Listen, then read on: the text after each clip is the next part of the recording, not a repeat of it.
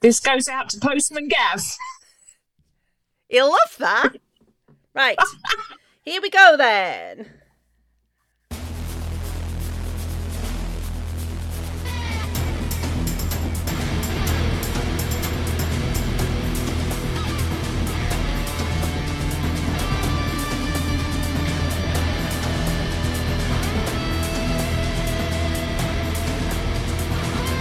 Can you hear me? I'm going to have to do it again. I thought you'd fucking gone.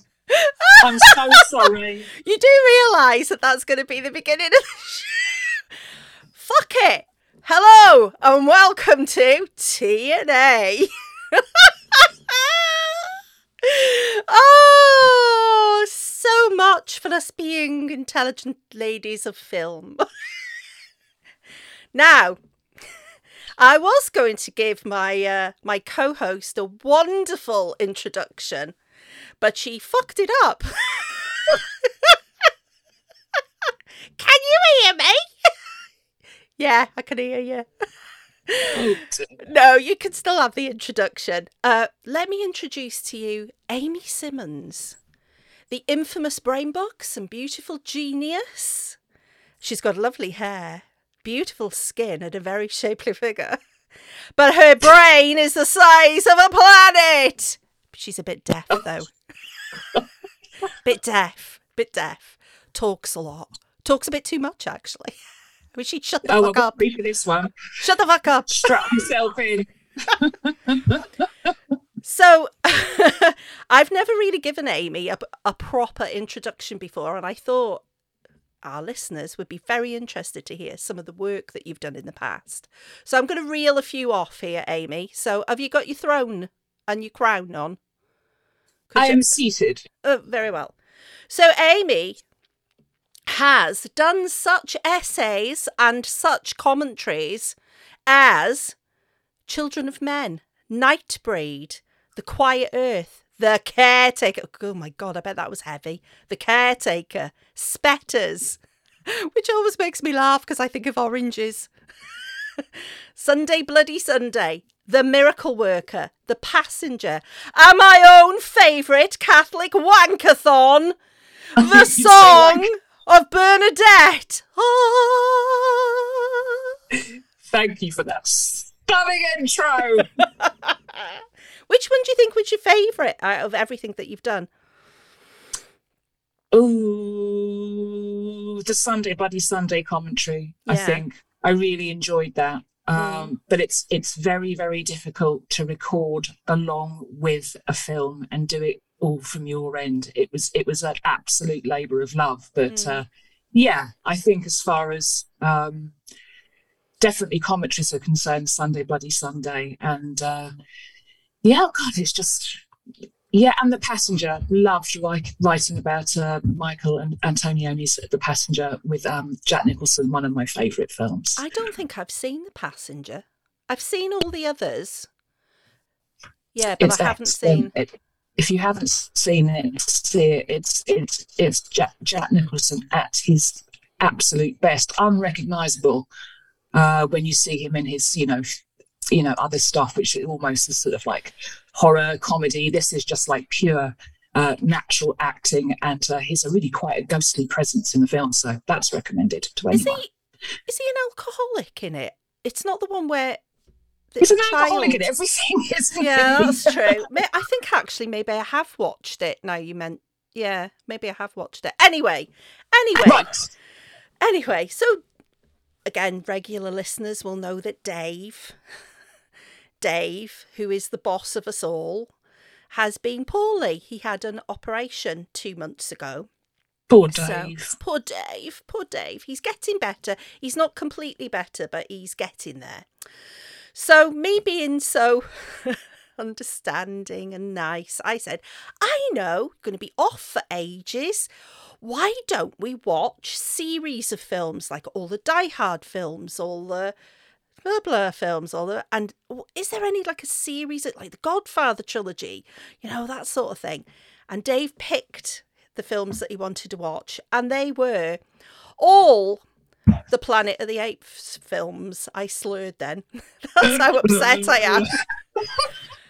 So it's okay because then it was my turn and I made Dave watch all the Twilight films. Now, I should just add that I am not a Twilight fan. I did it just to torture him. And quite honestly, it's probably the best laugh I've ever had in my life. Watching those films, because they're all on Netflix. So we watched all of them. You needed it after having to go through all those Planet of the Apes movies. I mean, I really felt for you during that time. It was a rough ride, Tina. The first one, stone cold classic, really entertaining. It is. It's just a brilliant film. After that, though, oh my bloody God. Each era, as they, the planet is, and the monkeys and the more monkeys and the masks get worse. Yeah, it was, it was really bad. But what films have you been watching, darling? Well, I know we usually do this. What's your favourite film of the last month? What's your worst? I've got a favourite. Yeah. I haven't really seen anything too terrible this month, but I'm going to talk about just a little bit. I'm not going to give anything away, but my favourite film so far this month is Julia Ducournau's Titane, which is hands down the most imaginative film I've seen this month. Yeah. So without giving much away, this director's highly anticipated and Palme d'Or winning effort is a truly harrowing experience if you're willing to let go behind the wheel. I see what you did there. It's definitely a far-fetched plot, okay, that only a hardcore audience could love, but that's who Ducournau is courting. So she's out to shake up several genres and shock her audiences, and it's certainly a ride worth taking if you can stomach it. And I shall say no more. So grab the wheel. Seek it out if you dare.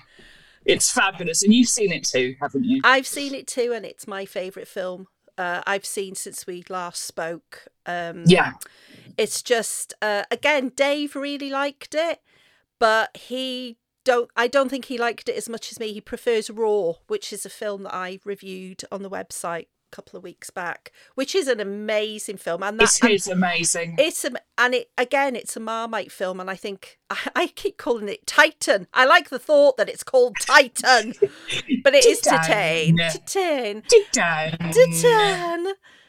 It's the best film that I've seen since we've. But I've also seen a shitload of review films as well. One of them was The Guest. We had the 4K reissue of The Guest. Have you seen that? I can't think of his name. The man who used to be in Downton Abbey is in it, and he just kills everybody. It's just. Have you ever seen The Guest, Amy? It's amazing. An amazing action film. Highly recommended off me. I haven't. I need to stick that on the list. I think it might be on Amazon. It used to be. But again, if you've got a 4K player, just buy the 4K version of it. It's worth it. It's a great film. Another film I saw that I absolutely loved, Nick Cage. Oh, I love him so much. He's incapable of making a bad film. Pig. It's an amazing film. It's amazing. Yeah. What did you think? I loved it. I loved. Is it Wally's Wonderland as well? The last film that came out of Nick Cage is where he actually doesn't speak and just cleans a bit and beats people up. Such a weird, low-budget film, but Nick Cage, again, he's just the king, isn't he? He really is the king, and he dumbs down a bit in this performance. It's not his usual, completely out of left field, crazy self. It's an inward, performance, isn't it? Yeah. And I mean, there's so many stunning qualities to his. Well, there's just so much to him, isn't there? And I adored Pig, so that's up there. Well, I did notice good film viewing the other day that The Wicker Man has just gone on Netflix. So when you hover over a film, the remake, it plays you a little snippet, and it was the bit where he's going, "Get off the bike, ma'am! Get off the bike!" And then he gets his gun out and goes, get off the bike. And she gets off the bike. So that's something else to look forward to. So another film that I saw that I surprisingly really loved, because I really hated his last film, is Denis Villeneuve's Dune. Now, I'm a big fan of Lynch's Dune, even though it's crap. But this Dune is only part one. Oh my God, it is so sumptuous. It's like sinking into velvet. And Timothée Chalamet is young enough to be my grandson, but I would still give him a good licking all over. You know, when I've been recommended this film by a few people, and it really has to go on my list. I might actually watch it this evening. It's been so highly recommended to me. Well, we are lucky, Amy and I, because we acquire films as if by magic through the ether. For we have not been to the cinema in a few years, and all I can say is I won't go to the cinema and won't be going until things change a hell of a lot. But Dune is a film I really, really wish I could see in IMAX, because it's obviously designed for it. And I can, I know people that have been to see it and they've said that, sitting in your living rooms, okay, it's not the same as sitting in a cinema and watching. No, of course not. But I don't really mind. I mean, I kind of... I like sitting in my living room watching a movie, but as you say, since the COVID thing, then I'm not in any rush to go back to any cinema. No. Well, another film that I saw that surprisingly I quite liked as well, Dave loved it, was the new Bond film, Die Another Day. Is that what it's called? Die Another Day? I'm trying to sing the theme tune to myself. Die another day, die. That's my Billie Eilish.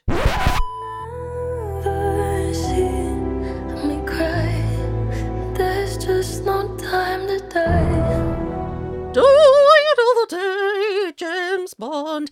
Yeah, it was a great film. It had lots of nods to other Bonds and was almost like a full arc. And I'm sure 95% of people know the shocking ending, of which I am not going to mention or give anything away. But we don't really watch trailers. So when we watched the film and this thing happened, I went, oh, right, okay. Oh, fuck. Oh. And then it said at the very end, Bond will be back. And I thought, oh, I've given it away now. I'm like, shit. So my favourite film is Titane. Worst film, though. What's a shit film you've seen, Amy? No, I haven't seen any bad films. I've literally I've seen a couple of great films, but I don't have a bad film to report. I really don't at the moment, because I haven't really been watching many films. Well, my least favourite film is one I had to review, and being an artist, I'm a massive Frida Kahlo fan. Yeah. There's a documentary out called Frida, Viva la Vida. Oh, they should have called it Frida, Why Fucking Bother? It was absolutely shit. And, what's her name? Oh my God, her name has gone from my Oh, I can see her face now. Presents it. Who directed Suspiria? Dario Argento. What's his daughter called? Her. Asia Argento. But yeah, it's just like, it was shit. Another film that everybody seems to absolutely love, Malignant. I thought it was crap. It's, I saw that. I thought it was useless. Oh, I hated it. And then it's your fault I hate this film. Amy tells me to watch films. We share films that so we watched. We really like Norwegian films. Dave talks about them all the time. We love Norwegian films. So Breaking Surface. Oh, I knew you were going to mention Breaking Surface. Blame it all on me. It's all your fault. I have never seen a film that is so hateful of dogs. Oh dear. In my life. You see, I first saw that film without subtitles. All right, show off. Because I'm so fucking cultured. And I missed that scene completely about how she feeds the dog butts because she doesn't want her mum to find out about her smoking. I found that not only a beyond peculiar idea for a storyline. But why would a dog want to eat a dog butt, a fag butt, a fag butt in the first place? Plus, it's just sort of like, ew. What on earth were the writers thinking? I loved the cinematography. I loved all that tension that was going on underwater. Like I said, I don't want to give the film away, but yeah, I regret not really realising just how dodgy that bit was. But it also put feminism back 50 years by a woman who was trying to save her sister from drowning, couldn't find the button to open the boot on the car. That's the trunk in America. She couldn't open the boot. And I spent most of the film going, just look for the button! There's a button! But she... Were you screaming at the screen, Tina? Screaming at the screen. Anyway. Now, shall we crack on and talk about the film? Let's. Are you excited? Oh, I'm so excited. I'm so excited, Tina. So tell me about Fatal Attraction, Amy. So let's go. Okay. I'm just going to give a little brief intro. So in my personal opinion, Fatal Attraction remains without doubt one of my favourite films of the 80s for numerous reasons. So both endings are pretty terrible. There were two different endings. Yeah. The plot is inherently misogynist, but I can't help loving this troubling little thriller. So we've got plenty to talk about, Tina. We have. So without further ado, let's dive right in.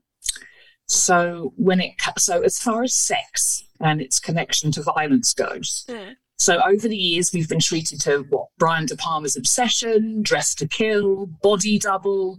We've got Lauren Kasdan's Body Heat. Then we've got Paul Schrader's remake of Cat People, etc., etc.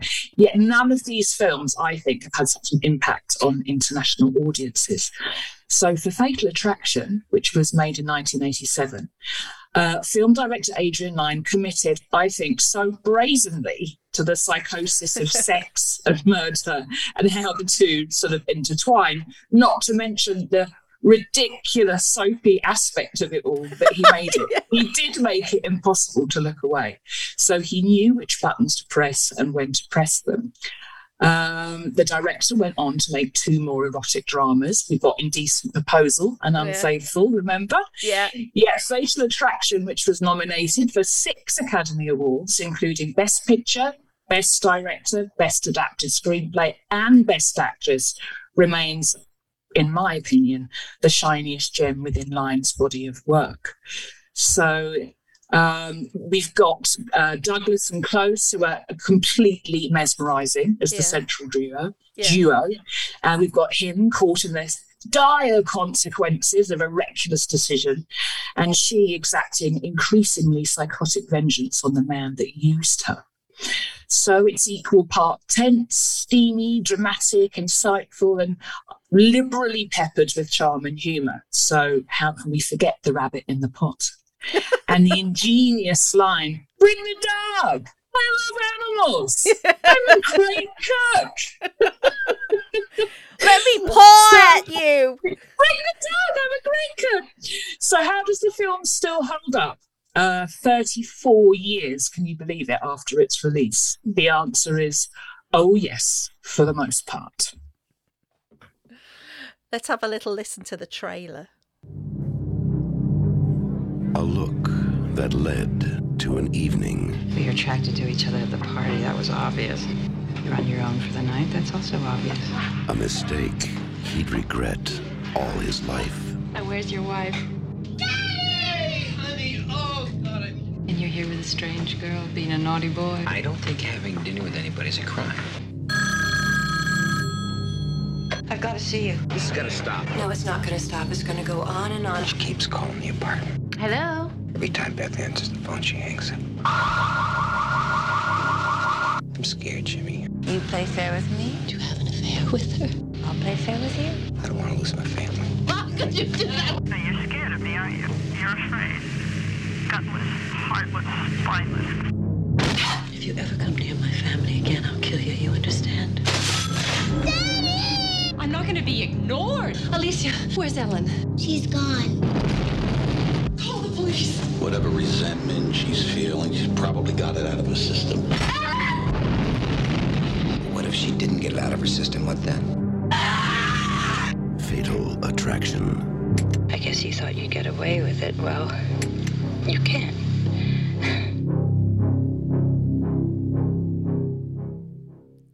My God, it sounds like a slasher film.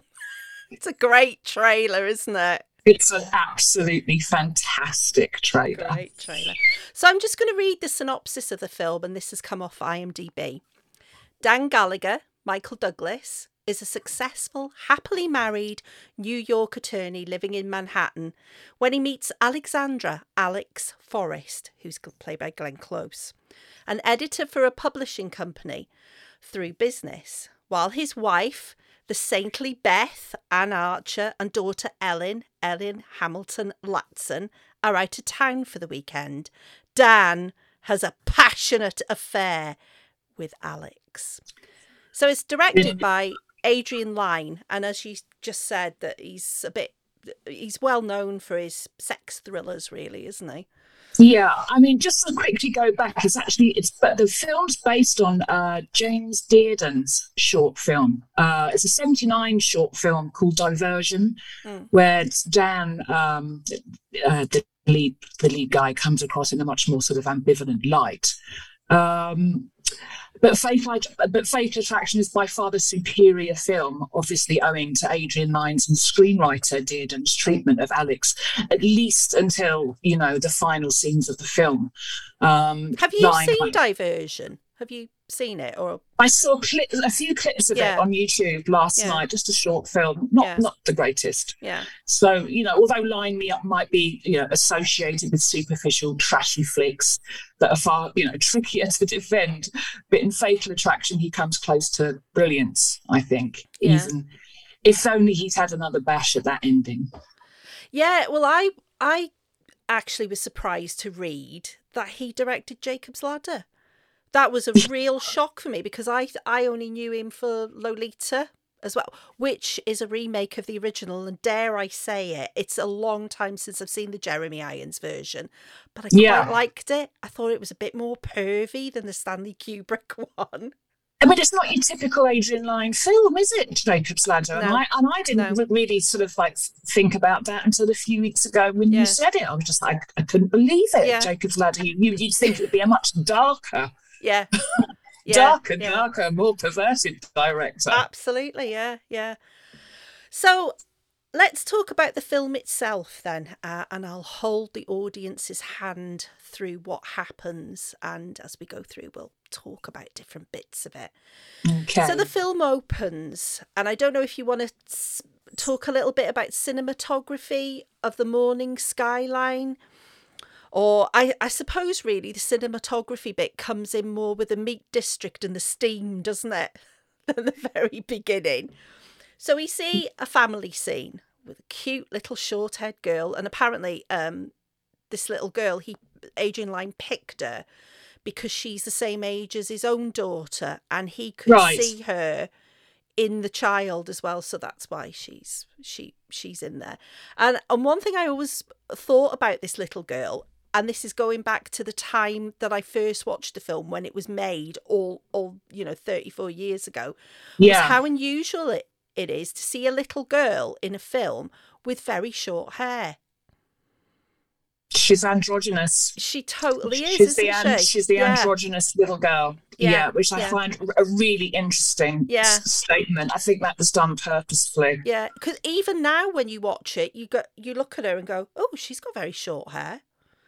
Especially for an American film, but she's a stunning little actress in it, isn't she? She's absolutely. I mean, everything about the film. I mean, if I could just go back a little bit just to talk about Adrian Lyne. I mean, I do believe that Fatal Attraction is his definitive statement.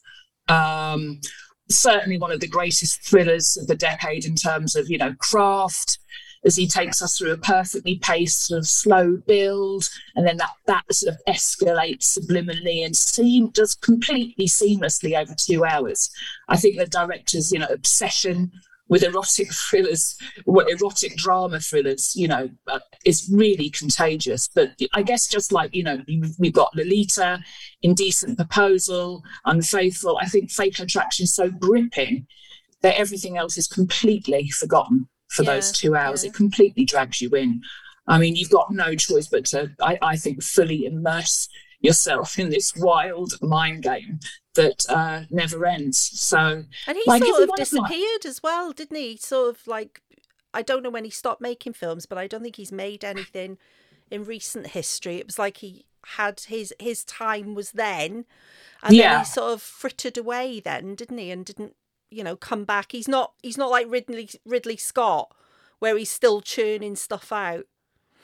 No, it's a shame. It's a shame. I'd have liked to have seen a lot more of him, but like I said, he's got a very Hitchcockian. He does amazing things in this film, like sharpened pencils in Dan's office when Alex comes to visit. Everything's all threateningly, present. And this is a tactic, that Hitchcock made amazing use of. Like the spectacular bathroom sequences in the films, and the way he just makes your throat tighten, the way Hitchcock did. But he's just one of my favourite directors of that era. Yeah. So we're back with the Gallaghers. The family are in their living room. It's morning. They're watching TV. Michael Douglas, we see him first, and he's in the shortest dressing gown I've ever seen in my life. You can nearly see his knackers. It's that short. If you don't know what knackers are, then don't ask me. I just made that word up. And apparently, that's the same apartment that Kim Basinger lived in 9.5 weeks. I did not know that. Yeah, Adrian Lyne, he looked everywhere for the Gallagher's apartment, couldn't find it, and just thought, I'll use Kim's. So he did. So it's a lot of people have already noticed that. So we've got married couple Beth and Dan Gallagher, who are played by Michael Douglas and Anne Archer. And they're just the epitome, the typical happy American family with a small daughter. Anything sinister? just normal? Any foreboding? At that point, 9 years of a happy marriage, an adorable wife and an adoring daughter, this immaculate Manhattan apartment. I mean, something's wrong. I mean, it's definitely left hotshot attorney with all the conventional hallmarks of societal success and a nagging pair of blue balls. Let's face it. Oh. And I love this opening scene because the film sort of cuts between Dan and his wife, calling back and forth to one another in separate rooms while getting ready for the same party, which signals from the get-go a lack of togetherness. So the door's been left wide open. Yeah. So they're on their way to a party, and it's for a samurai exercise manual. It wouldn't surprise me if one of those actually exists. So we're at the party, and it's in Mr. Chow's in New York. Have you ever been there? Because you used to live in New York. Never been to Mr. Chow's. Damn it! There you go. That's where we'll go on holiday then, Mr. Chow's. So it's a pretty upmarket party. All the women are in ball gowns. All the men are suited and booted. And the men are all gathered in a corner having a bit of a talk and looking at the women. And you don't really see what the women are doing. The women are being wives and just like in the corner or whatever. And then we get our first glimpse of Alex. The fabulous who's Glenn. played by Glenn Close. I absolutely love this this scene because this is the launch party. All the Gallaghers come wearing black, signalling the coming of some kind of moral danger. So this is where we first meet Alex, and she's also in black, wearing this stunning dress reflecting her role as the temptress. Yeah. So, I mean, although Glenn Close might not look like the average Hollywood beauty, but she's consequently much more convincing as a real woman, I think, with her, ordinary abilities. Yeah. And I also love the fact that, especially in this scene, that the camera is a real sly accomplice in this film, especially like in the early scenes, isolating Dan and Alex from the people around them, and the camera's just concentrating on their eyes. As subliminal messages pass back and forth between them. The flirtation has begun. Yeah, immediately. As soon as you see Alex, we glimpse her because Dan and his friend Jimmy are talking to each other, and Jimmy notices her. And he goes, hello, or words, like, oh, you're gorgeous. And she just stone cold stares at him. She doesn't say a word, but she's saying with her eyes, well, you can fuck off. Yeah. And it's fantastic. Like, oh, she was undressing me with her eyes. Yeah. But she's got on this incredible black, low-cut, almost wet look dress, and beautiful dress. She just looks really, really sexy. And her hair is curly and full, and a lot of people have at the time said that she had Medusa-like hair, and they're right. She does look like a Medusa figure. Yeah. A portent of danger, really. There's definitely that mythology going on in the film. Another one of its wonderful layers. And as you said to me before, she's wearing these incredible Medusa earrings a bit later on, isn't she? Yeah. So there's definitely the Medusa going on as an undercurrent. So she sort of slaps down Jimmy with a stare. Yeah. And Dan goes to the bar to order some drinks, and she's there. So he stands next to her, and that's when the flirty starts. And she is more flirty than him, I think. She's more, I don't know, she's not, you couldn't exactly call her coy, but you can tell that she's interested in him. She fancies him. Yeah. And he's just constantly looking where Beth is. Where's my wife? Is she watching me? Where is she? She can't see me talking to this gorgeous blonde, can she? Yeah. What did she say? When they were at the bar together, no, she's definitely leading him on. And he's just there, a sucker for it. He's desperate for the attention. And who could blame him? And who could blame him that he's not getting it home? Well, before we go any further in the film, I'm just going to talk a little bit about Glenn Close, give you a short biography of her. So this is from IMDb and the amazing IMDb and other websites online. So Glenn Close was born in March 1947 in Greenwich, Connecticut, to very rich parents. Her mother was a socialite, Mary Hester, and her dad, William Close, was the doctor and personal physician to Belgian Congo dictator Mobutu Sese Seko. I've never heard of him. But he sounds like, if he was a dictator, my God, that's dodgy as hell. She's also got an adopted African brother called Tambu, which I've never seen her talk about him at all, but the parents adopted an African child while they were actually in the Congo. Wow. She grew up on a maternal grandfather's estate in Greenwich. So there you go, loads of money. Not too shabby. So, it's a bit Kennedy's, isn't it, really? And said she wanted to act from an early age. When she was 7, this is where it gets interesting.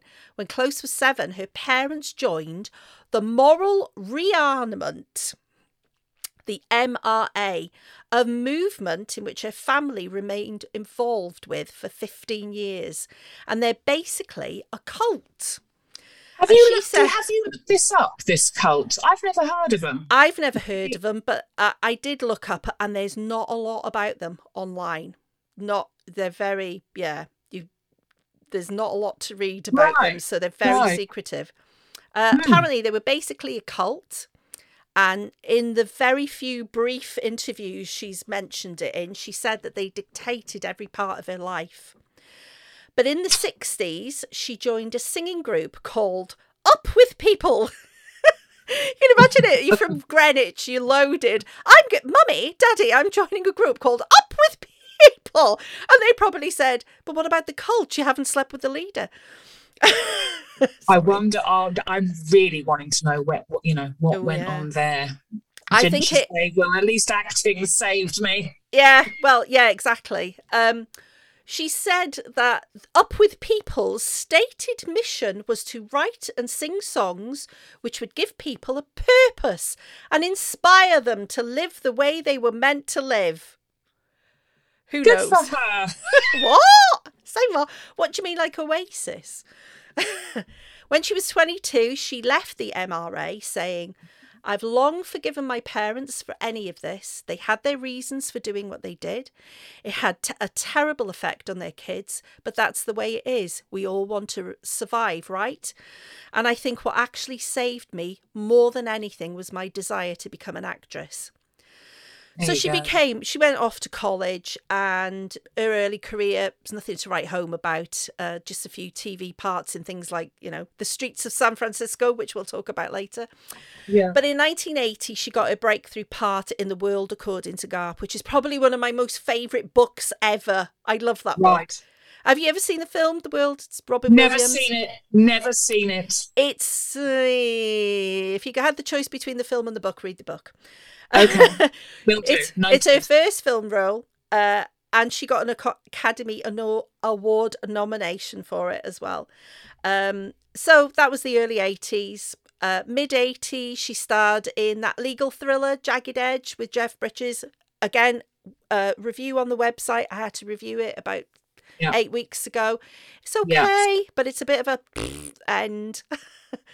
The producer, Martin Rancherhoff, was against her casting because she was too ugly for the part. She heard about this, and she had Rancherhoff taken off the set while she was filming her scenes. Now, we can talk at length about Glenn's looks, but so I'll just finish her little bio first, because I think it's really important that we mention the way that she looks as well.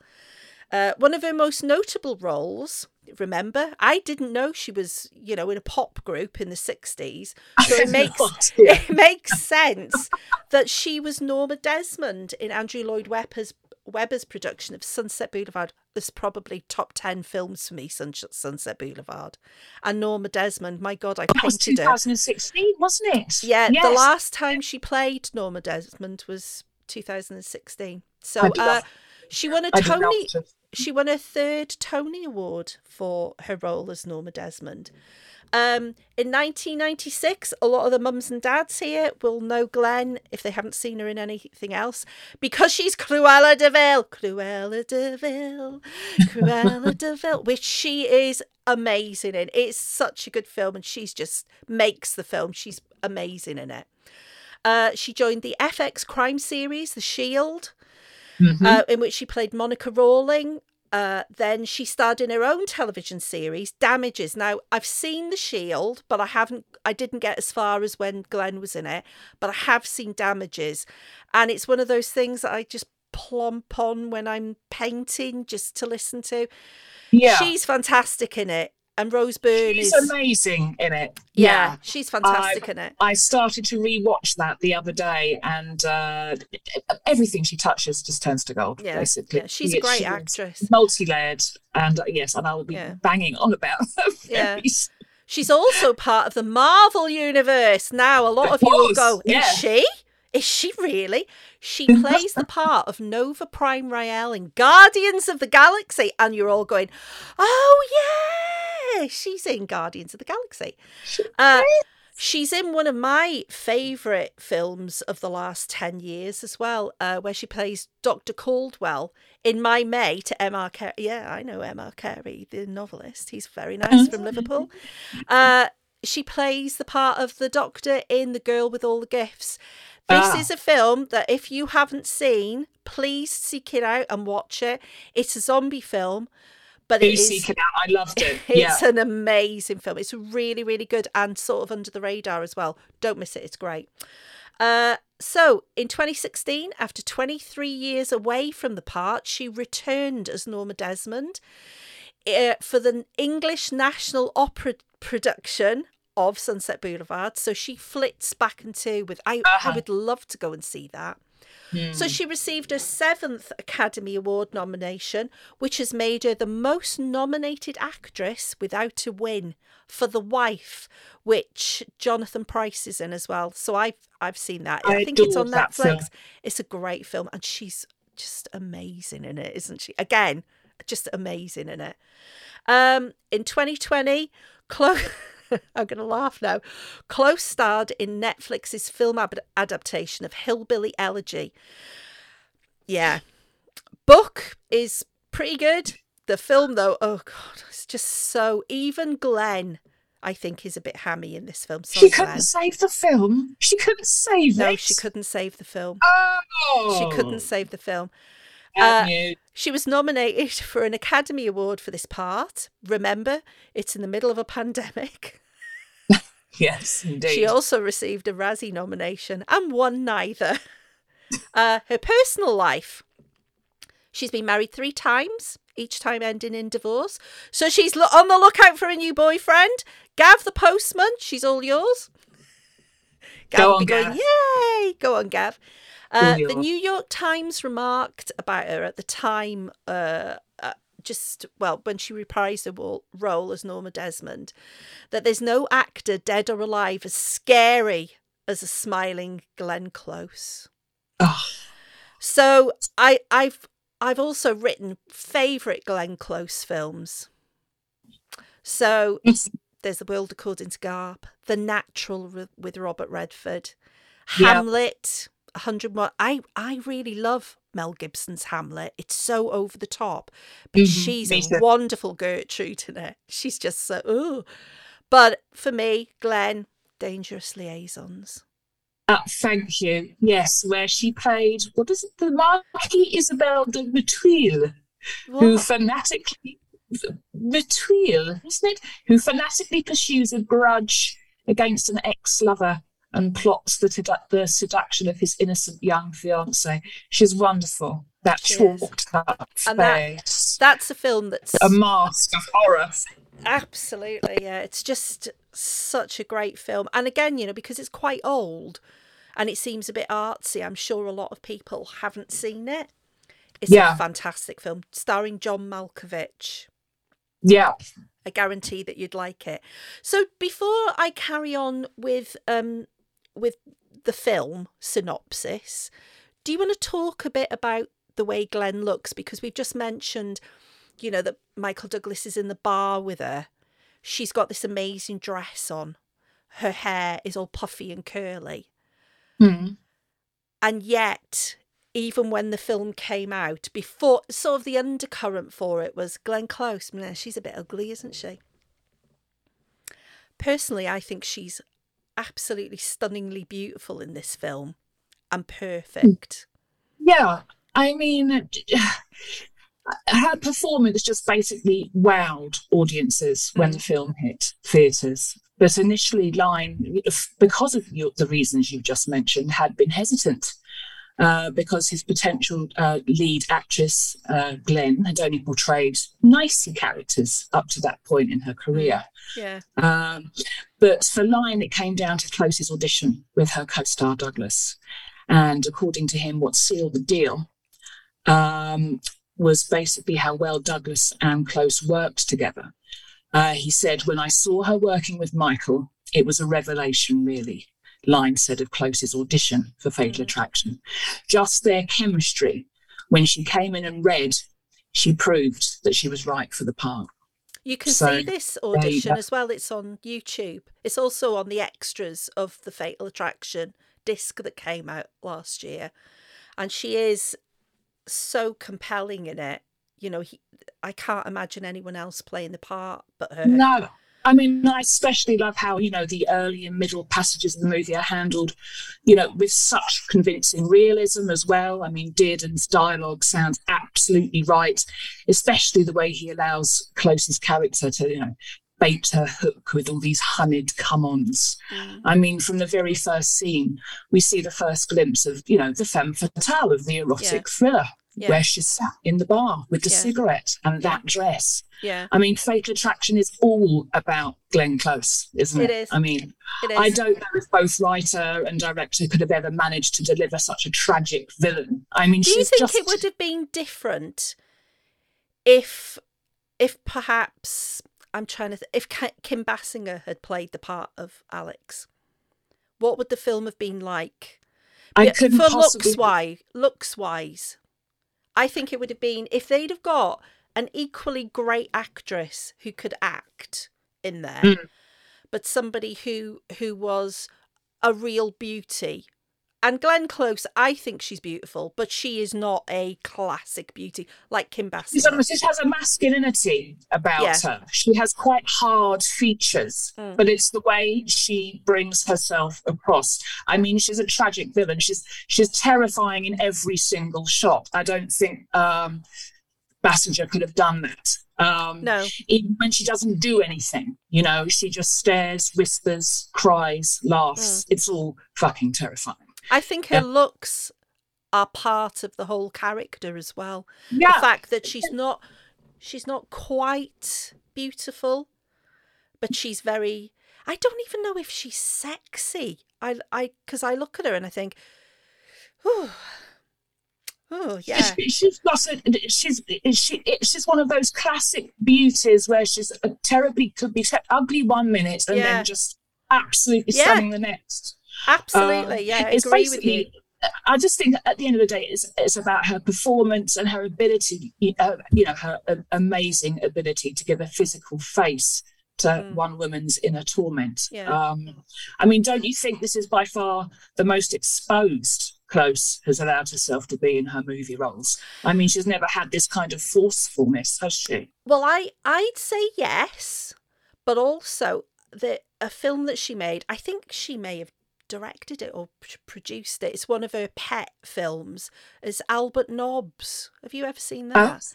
Where she impersonates a man and is a butler in a house, and it's an odd little film, and it's quite long as well. I haven't seen it. Yeah, she's Dave and I watched it. This is a few years ago. We watched it because I always want to watch stuff that she's in because she's great. And I can't say that I really like the film, but her performance in it as this woman who's pretending to be a man, because she's like, well, she would be trans now. So, and this is before all the trans stuff kicked off, you know. It's before all the woke stuff and the snowflake or whatever. The LGBTs, the T's, all that stuff. And she's she's very exposed in that, but in a totally different way. You know, it's like there's another film for you to watch there, Amy. Exactly. So let me return back to Fatal Attraction. So we've been in the bar, they've had a little bit of a flirt, and it's time to go home. So Beth and Dan return home, back to Ellen. The babysitter's gone. He's had a few to drink and he's thinking, I'm for a bit of a shag tonight. But oh dear, family stuff gets in the way. The dog needs a walk. So he sort of thinks, I'll take the dog for a walk, but I'm going to be really, really quick. Comes back, can't wait to take his shoes off, rushes to the bedroom, and there's Anne Archer, Beth, his wife, lying in bed, the marital bed, with the daughter, Ellen, fast asleep. Oh dear. Oh dear. So that's ruined that bit. So how are we going to get rid of the family then, so Alex and Dan can get it on? I know. Let's send them off to see Grandma. So Beth has decided that this is sort of I didn't really realise this watching the film until later on, but it's the way it's set up is we're taking the story forward by taking them out of the city into the country, and this is how we're going to do it. Yeah. So she's going to go off and look at a house, but he doesn't really know. So she can live by her mum and live in the country. So he packs them off and it's really cute. Cars at the sidewalk. They're all talking to each other. She's talking to him. The daughter's talking to her. He's talking to the daughter. It's all very normal family. They're tripping over things. Naturalism. I love the naturalism of these shots. It's like an Altman movie, an early Altman film. It's like there's no script. It's like, Ellen, give us your gum. Get the dog stays. I can't remember that wonderful shot of the street going down and then the car taking off. It's just another. This is another brilliant bit of this, so-called erotic thriller, because so much of it is just naturalism. It's just normal. Could happen to anybody, sort of thing, isn't it? That's the scary thing about it, I suppose, for men.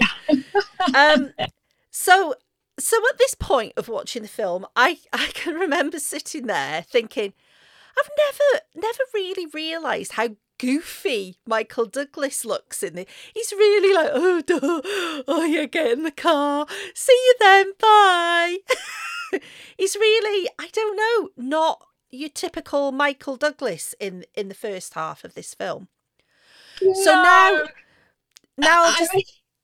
go on. I mean, do you want to get into Michael Douglas now or talk about his favourite films? I mean, I loved Douglas's performance in, Oliver Stone's Wall Street, David Fincher's The Game, Steven Soderbergh's Traffic.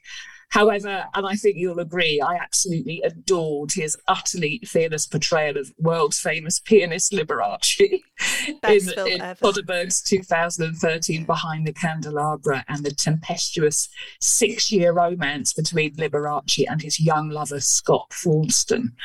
I think here Douglas and Matt Damon are having an absolute blast playing off each other, and it really shows, and it's ultimately tender and sensationally acted. Don't forget Rob Lowe's face. Rob Lowe was... He's amazing in it, I had to rewind him so many times. He just had that kind of character. Who played the plastic surgeon. Yeah. Put him on the California diet. Yeah. With all the pills for the cocktails. I'm sorry. If you haven't seen Behind the Candelabra, folks, you've really, it's an absolute must. Well, just before you carry on talking about Michael Douglas films, I'll just talk a little bit give you a little bio about Michael Douglas. Because we had Glenn Close, so I'll just talk a little bit about Michael Douglas. So Michael Kirk Douglas, of course, was born in 1944. And to me, he's the epitome of 80s film, the man of the 80s. Yes, even more than Sylvester Stallone. Shut up, Dave. No! God, please, no! No! No! He's won 2 Oscars and 5 Golden Globes. And as we probably already, I don't know, maybe a few people don't know, that he's the eldest son of actor Kirk Douglas and Diana Dill. Now, Diana, again, didn't know this. I always thought his mum was an actress. But actually, she came from a rich diplomatic family from Britain, but based in Bermuda. Mm-hmm. So Douglas first achieved prominence for his performance in The Streets of San Francisco. Now, I'm older than you, Amy, but I can remember The Streets of San Francisco.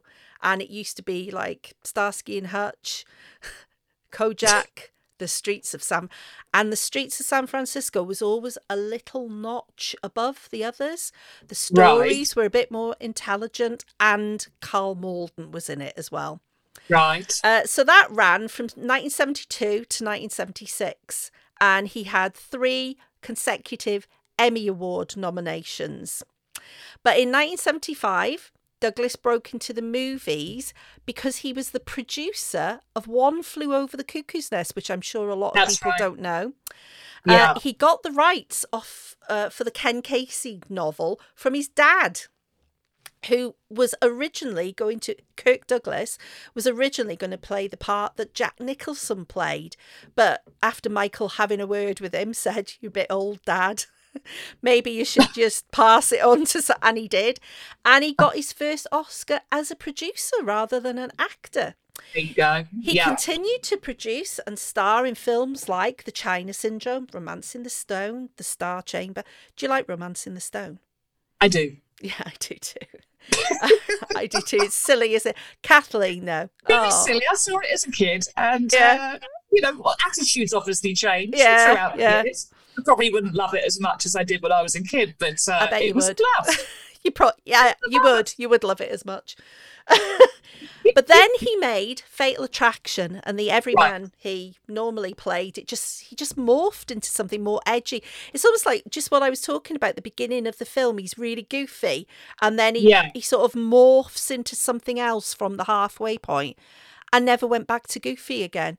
The Fatal Attraction was the end of goofy Michael Douglas. It was.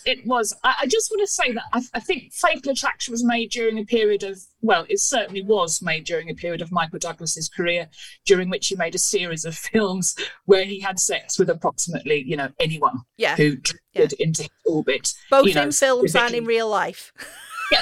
Fatal Attraction, Basic Instinct, Disclosure. I mean, truly no woman could resist the erotic singularity that was Michael Douglas in the late 80s and early 90s. However, obviously, Fatal Attraction, remains utterly unique among them. I mean, Michael Douglas trembling and crying like a little girl is also pretty entertaining. We just love to mess this guy up, don't we? And in James Dearden's story, he may be thoughtless and overconfident, but he's a fairly decent guy. So I think here Douglas trades on his goofiness, as you say, the sagging jowls and hollowing eyes to suggest Dan's sort of moral shiftiness, and his pretty good casting. I mean, I think Douglas is far more interesting when he's playing weak characters than when he's playing the good guys, don't you think? Absolutely, yeah. That is what he was born to play. Totally. Absolutely. I mean, the film's sympathy goes out to Dan, even though he's the one who must suffer for his indiscretion. But he's not much of an exciting man, is he? He's settled, isn't he? He's a little complacent. But I think that kind of puts him right within Douglas's range. Yeah. I think he's so skillful with without really engaging you. I think he's wrong for, the swashbuckling parts is too average. He makes a really convincing everyman and isn't afraid to show us, a really slimy, smarmy side, which later develops into callous disregard. Oh, callous. Ooh, look at you with your big words. Well, should we get into a bit of Michael Douglas juice now? Because I love the gossip. Let's get on with Douglas's personal life. Early 70s, Douglas lived with actress Brenda, I bet I can't pronounce this now, Brenda Vaccaro-Bout. But then, as he was living with Brenda, he met the 18-year-old, bear in mind Michael was 32, Deandra Luca, and he married her. And their son Cameron was born very shortly afterwards.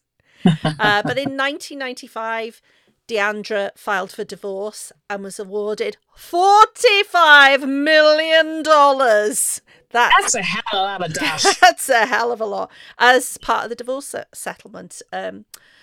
Unfortunately, Cameron, you can read all sorts about their son Cameron. Despite his very privileged upbringing, he got into drugs very early on, which he actually blames his dad for introducing him to, there's so many interviews online with Cameron where he's saying, his dad made him go to the cupboard to get the pot out of the cupboard and the dealer came over and, so it was, just a natural progression that Cameron would end up, smoking pot and stuff. Yeah. Michael, after years and years of trying to help him, Michael eventually cut his money off. He just got to a point where he thought, well, it doesn't matter what I do. It's not working, so I'm not giving you any more money. And Cameron, in desperation, did what a lot of drug addicts do and started holding people up, holding shops up with a gun. In 2010, he was arrested and sentenced to 5 years. The judge was lenient, obviously because of who his dad was, but also, it's like behave yourself, get clean, do 5 years, come out. But then he started dealing heroin in prison and the judge called him back and doubled his sentence. Good news is, though, Cameron's out of prison now. He's happy and healthy. He's an actor and he's a dad himself as well. So pictures of him now, he sorted his life out and he seems quite close to his dad as well. Do you know what films he's been in? No, probably the same sort of films that... let me think what they did. There's Frank Stallone is always in films, brother of Sly. Then there's what's Patrick Swayze's brother called? Is Don Swayze. He's always in films. There's a couple of, the brother of, so I think Cameron is probably in B movies and his name is, Douglas. So they go, Cameron Douglas? Is he like his brother or so shit films. Sorry, Cameron. 56-year-old Michael Douglas, married Welsh Catherine, 31-year-old Catherine Zeta-Jones in 2000. Can you believe it was that long ago?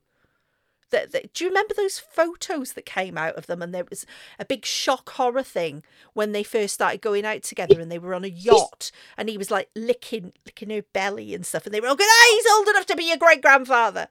And she set up their meeting. You know that? She set up their meeting so she could get to sit next to him at some kind of award ceremony. She was completely out to have him for herself. Dirty bastard. Yeah, I know. You would lucky do, really. man. She's an absolute stunner. I really liked her in some of the stuff that she's done. Yeah. Some of the stuff she's done. Anyway, so Michael Douglas said to her, I want to father your children, Catherine. And Catherine said, aye, all right then. You can fuck me if you want. See, and I'll get pregnant, but we got to live in Port Talbot afterwards, all right? And he went, what? What did you say? Are you like from India or something? They have 2 children. And in 2013, they split up for 6 months. Yeah.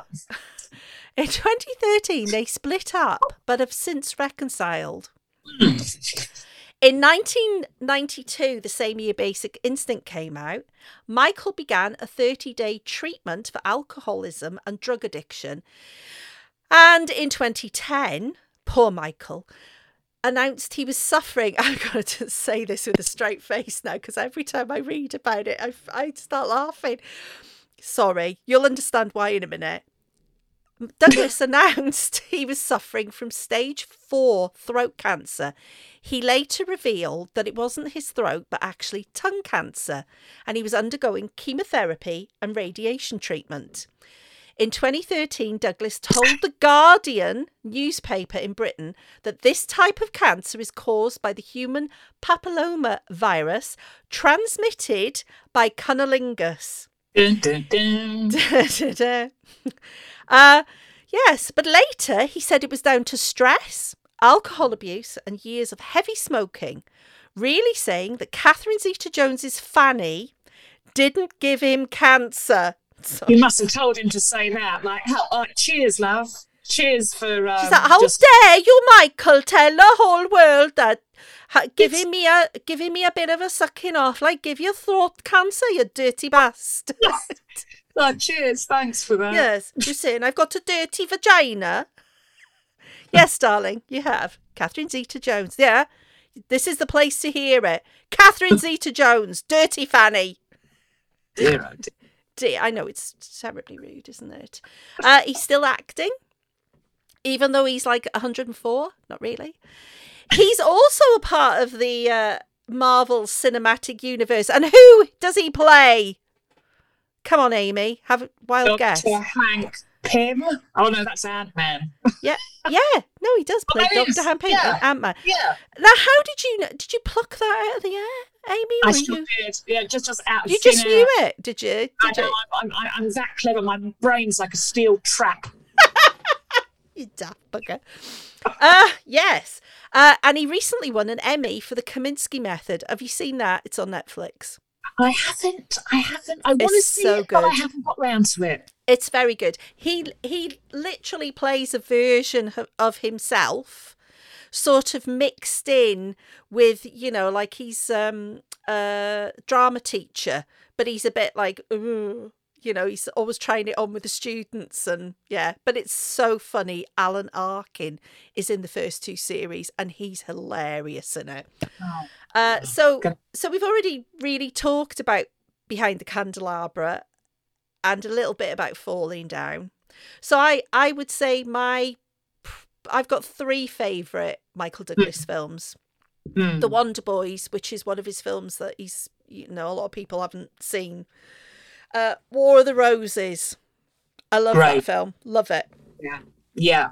But I think, of course, Behind the Candelabra is number 1 for me. I'm where glad he we're on plays the same Liberace. page. It's the last great part he's done. I've seen his latest movies. They've not gone down too well. That was his last great part. Yeah. So Dave actually butted in for this bit because he could see me talking about it. He said that Michael Douglas and Kirk Douglas, you know, father and son, very successful, both of them separately. And he said, can any of the listeners think of another family who've been as successful as the Douglases when it comes to acting, producing, directing? And I sort of sat and thought about father and sons, and I can't really think of anybody that's been, you know, so successful. But if you can think of anybody, please email us and let us know. To name but a few family trees of Hollywood greatness, I guess, you know, we've got the Barrymore family, the Bridges family, not forgetting Coppola, but that's mostly directing, isn't it? And then we've got the Curtis family, the Fondas, of course. You know, and let's not, you know, forget the Estevez Sheen family. But I think that Kirk and Michael Douglas were pretty much the closest thing to father-son Hollywood royalty. Yeah. And also, is there a more famous Hollywood mother-daughter pairing than the legendary Judy Garland and Liza Minnelli? So... Oh, you had to go and ruin it by bringing Liza Minnelli into it, didn't you? Oh, sorry. Let's go back to Kirk and Michael. No, I think they're pretty much the closest thing, don't you? No, actually, you've got a point there, because I didn't think of like the Barrymores, and of course, I think actually probably the Fondas are equally as big as the Douglases. They're pretty much up there, aren't they? Yeah. So anyway. Back to the film. Yeah. Now back to the bit. So I've actually, in my notes that I'm looking at again, having talked about Michael Douglas, I've written, to me, he's just not sexy in this movie at all. I don't think I find Michael Douglas sexy anyway. Do you? He's not necessarily sexy, but he has just got the most fabulous chemistry going on with Glenn. I've never found him sexy. I've found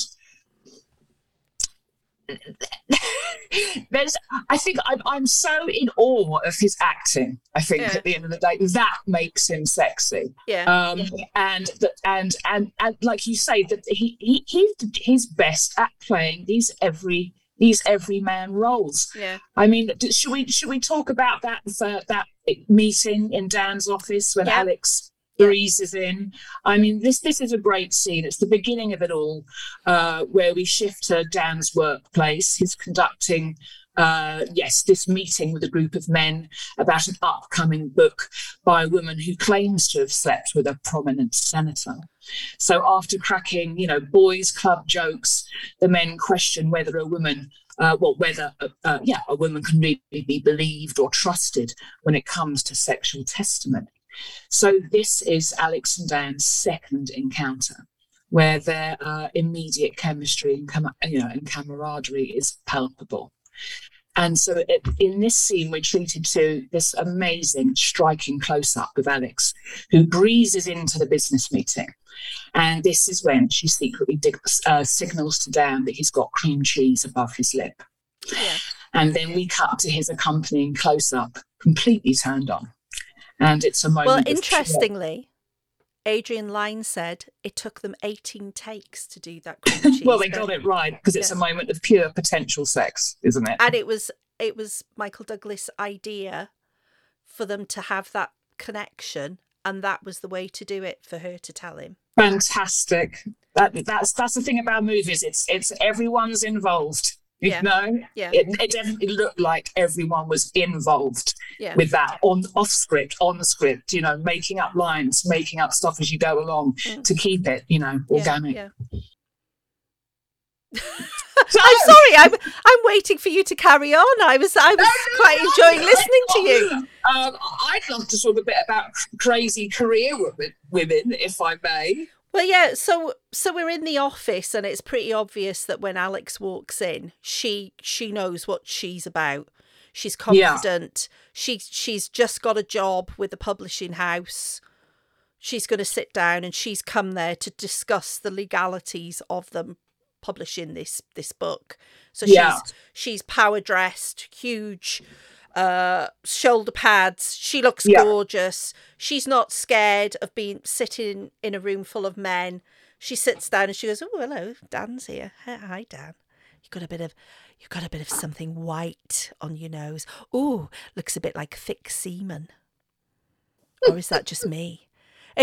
See, you know, you can read films in so many different ways, but it's almost like, oh, you've got a little bit of something just by there. Oh, just let me rub it off for you. It was just the position of the cream on the upper lip. It does reeks of sex. Yeah. So it was all done purposely. It wouldn't have been on his forehead, but you know, it had to be near a very erogenous zone. Well, at this point, she's walked in the room, and you don't get anything from Alex except she's gorgeous, she's confident, and she is a career woman. There's no crazy there, is there? Just yet. Not quite. So we've got Alex, who's 38. She's got this career and pretty much just about nothing else. So who, as the filmmaker would like us to believe, missed out on her chance for happiness in the suburbs with husband and kids. We aren't really given too much about Alex's background, just that her father died of a heart attack at 42, I think. Yeah. And she's had a nasty miscarriage that she believes has left her unable to have children. Whatever the history, though, her fling with Dan, as we will see, pushes her over the edge. So as I'm just going to do a quote here. Susan Faldy wrote about the movie in Backlash, the undeclared war against American women. Fatal Attraction preached the incompatibility of career and personal happiness, where women's lives were framed as morality tales in which the good mother wins and the independent woman gets punished. The film provoked feminist outrage about its depiction, much to the bewilderment of studio executive Sherry Lansing, a woman who had to keep noting that she was a career woman herself and had been drawn to the story just out of sympathy for the mistreated and lonely Alex. I think in many ways, perhaps what made the professional woman so threatening, the erotic thriller suggests, was that professional independence ultimately means sexual independence. Yeah. So by the time Fatal Attraction was released, that possibility had become a reality, producing a genre that I think totally combines professional and sexual independence, a genre driven by a primal fear of the woman who has enough time, leisure and independence to sexually objectify men. And this is what I love. It's no coincidence that Alex lives in the upcoming meatpacking district, since she treats Dan as a piece of meat too. So to me, this particular scene as well, we get to see her. We're in no doubt that she's a career woman and confident. She's got her own money. We don't know anything about her, though. At this point, we don't know anything about Alex at all, except that she's, gorgeous and confident. Now, to me, I thought it was obvious that Alex fancies Dan, the way she looks at him, a little tilt of the head. But I don't think he finds her attractive. I just think he likes the attention.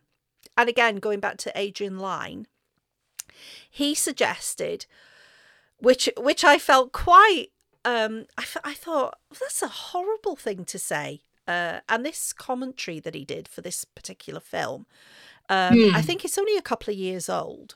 He said, why would anybody want an affair with someone like Glenn Close when they have gorgeous, and these were his words, when they have gorgeous Anne Archer at home. And I thought, This is a question that's been... A lot of men have said this. Mostly men, by the way, have said this to me. They've got this gorgeous domestic goddess. Yeah. It's got this gorgeous domestic goddess at home. Why go for... I mean, I just want to do a quick word about Beth here. Yeah. I mean, she's presented as this like model modern wife. She's good-spirited. She's self-depreciating. You know, she's efficient. I mean, she's happy in her life. She's fulfilled. In other words, she's everything Alex would like to be, but isn't yet. Beth has become dull. Even her name Beth pales in comparison to like the exoticism of a boy's name for a girl, Alex. She's bland and stale, merely the mother of Dan's child. And so the boredom of the same woman, the sensible choice for marriage, if you will, eventually gets to Dan. Yeah, bit of excitement. Yeah, that's what he wants. A bit of excitement. So they get up, the meeting's over, they leave the office. It's raining. And to avoid the rain, Dan says to her, they're trying to hail a taxi and nobody's paying any attention. Dan looks over at her and I think he's starting to get a bit like, I think she quite fancies me. Do you want to go for a drink? So then the next shot is they're in a bar / restaurant. And it's very manly. It's very brown and leather and wood panels. And this bar, again, Adrian Lyne didn't actually say what it was, but he said that he picked it in downtown New York for the way that it looked. He wanted it to look manly. And again, we see a goofy Michael Douglas. He tries to accost the waiter, and the waiter completely ignores him. Yeah. Just little tickles of humour, little tiny where you go, oh yeah, that's happened to me. Men will be watching. Oh yeah, he's with this hot blonde, and I bet that'd happen to me if I tried to get a waiter. Oh, I look a bit of a dick, but I'm so sweet though, aren't I? And he is sweet and goofy. But he plays his self-depreciating. That's why. Totally. That's why we don't see him as such a pig, because it's sort of like, they all know me around here, and apparently, he's self-depreciating goofball, and that's the genius of the casting, I think. So we don't immediately think pig. Yeah, exactly. You don't, do you feel, it's quite, he shouldn't be there, but they're not actually doing anything, are they? Exactly. And then the camera pans round to Alex, and she just looks full on Medusa. Her hair, considering it's been raining, you'd think her hair would be a bit flat and stuck to her head, but isn't. It's really puffed up and beautiful. She looks stunning. And you can see that her earrings are serpents, which is, to me, it was the first time I noticed it, and I squeaked out, "Oh, Medusa! She's got snake earrings." So is she Eve? Is Michael the big juicy apple she's about to take a chunk of? So Adrian Lyne said at this point in the film, where they're toing and froing across the table talking to each other, he told Glenn Close to play footsie with Michael Douglas but not tell him beforehand. And there is a part where you can see Michael Douglas is going, he's not taking any notice of me, and then he sort of goes, ooh, and that's the bit where she's like slid her foot into his crotch. But let's just have a little listen to our first audio clip. It's funny being a lawyer, it's like being a doctor. Everybody's telling you their innermost secrets. Oh, my God. You just have to be discreet. Oh, God, yeah. Are you? Am I what? Discreet.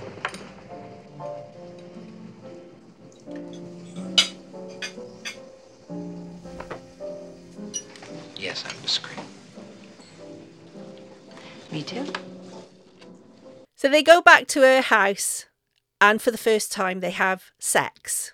And in the infamous scene, they have a shag in her kitchen sink with the taps running. So Adrian Lyne at this point said that just before he carries her to the bed, he staggers across the kitchen floor with his trousers around his ankles, carrying her, probably still inserted into her. And he wanted to do that to relieve some of the tension of the sex in the sink. Now, there's a lot of water in this film, and this is really where we're introduced to a lot of water. Right, yeah. So basically, the film is literally, oh Lord, oozing with fluids. We've got rain, we've got bloods, we've got tap water, acid, vomit. But the most prominent of these fluids is the sexually suggestive power of water. So, as we've previously discussed, after the business meeting, a downpour spurs Dan and Alex to their impromptu dinner, and water, noticeably accompanies the film's first sex scene. Awful sex scene, by the way. Overeager, thirsty cuts of carnality, totally unsexy, ghastly, in fact.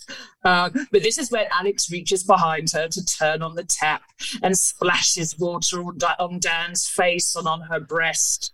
So the scene serves as an erotic release, a sensation indicated by the fact that the cot then cuts to the stove where an old-fashioned coffee pot percolates, unmistakably connecting the tap water and this now boiling water with the sex that's happening off screen.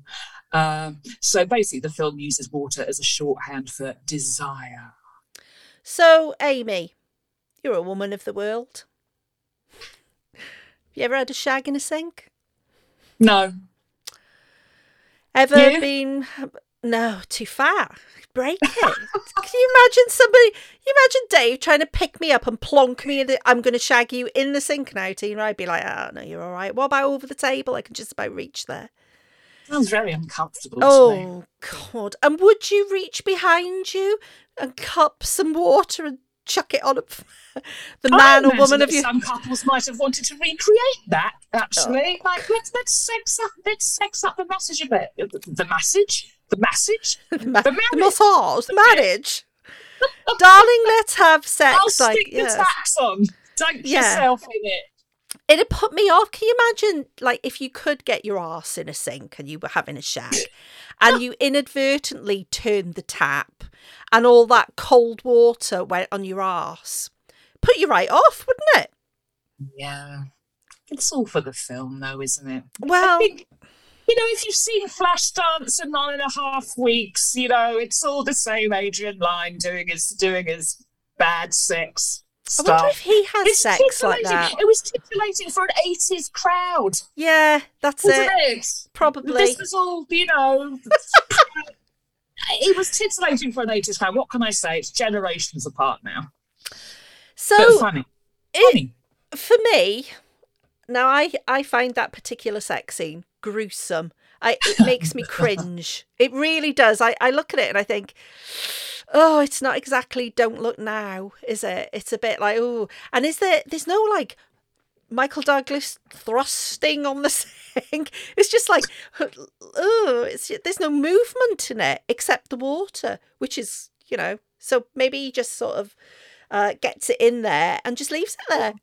I still have to say I think their chemistry is fantastic. It might not be the best sex scene in the world, but there's definitely there's some thirst going on in there. And and I also love the way the shots of bubbling kettles and the spinning fans are all used as like a euphemism. The blood begins to pump in the film's veins. Ooh. It's all every shot is now climactic on every level. So we're post-coitus now, and Michael's lying in bed, he's a bit knackered, and Alex says, let's go dancing. And God knows what time it is. They've obviously been shagging for hours, as you do, in a sink. So they go out into the Meat District, so we see them walking out of a flat, and the next thing we see is they're in some sort of Latin nightclub where everybody's dancing. It's very frenzied. We see Michael Douglas do his infamous dad dancing. Now, Daddy dancing. Oh, well, it's not as bad as the dancing he does in Basic Instinct. Basic Instinct, which is, you can only compare it to Al Pacino's erotic gay dancing in Cruising, where he fist pumps. Alone. Right, leave Al alone. That was the best erotic gay dancing I've ever seen. It is. We love Al. We love him.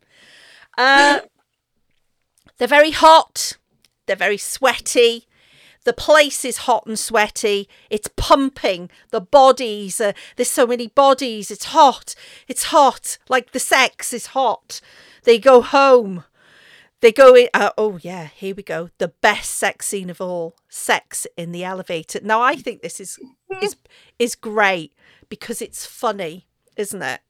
This is a better sex scene for me because even though it's not realistic, it's very grabby, it's passionate. He's grabbing her, he's lifting her leg up, it's all like, I want you now. And then she starts to slide down his body. She's obviously giving him a blowjob. And as the lift goes up, which is a metal cage, remember this is New York. Oh, yeah. Somebody walks past and all you see is Michael Douglas going, oh shit, I hope he doesn't see me. She's very used to being able to stop lifts between floors, isn't she? I wonder if she's done this before. Probably. Well, she's a career woman, of course. Her in a metal cage. It's very BDSM sort of torture garden nightclub going on about that scene. Very like, oh, what's she up to? It's just the way it's shot. Love the way it's shot. It is. It's really good. But also, it is a bit like a wrestling match. Yes. Where they're almost like a tag team, but there's nobody else for them to tag in it. Yeah, agreed.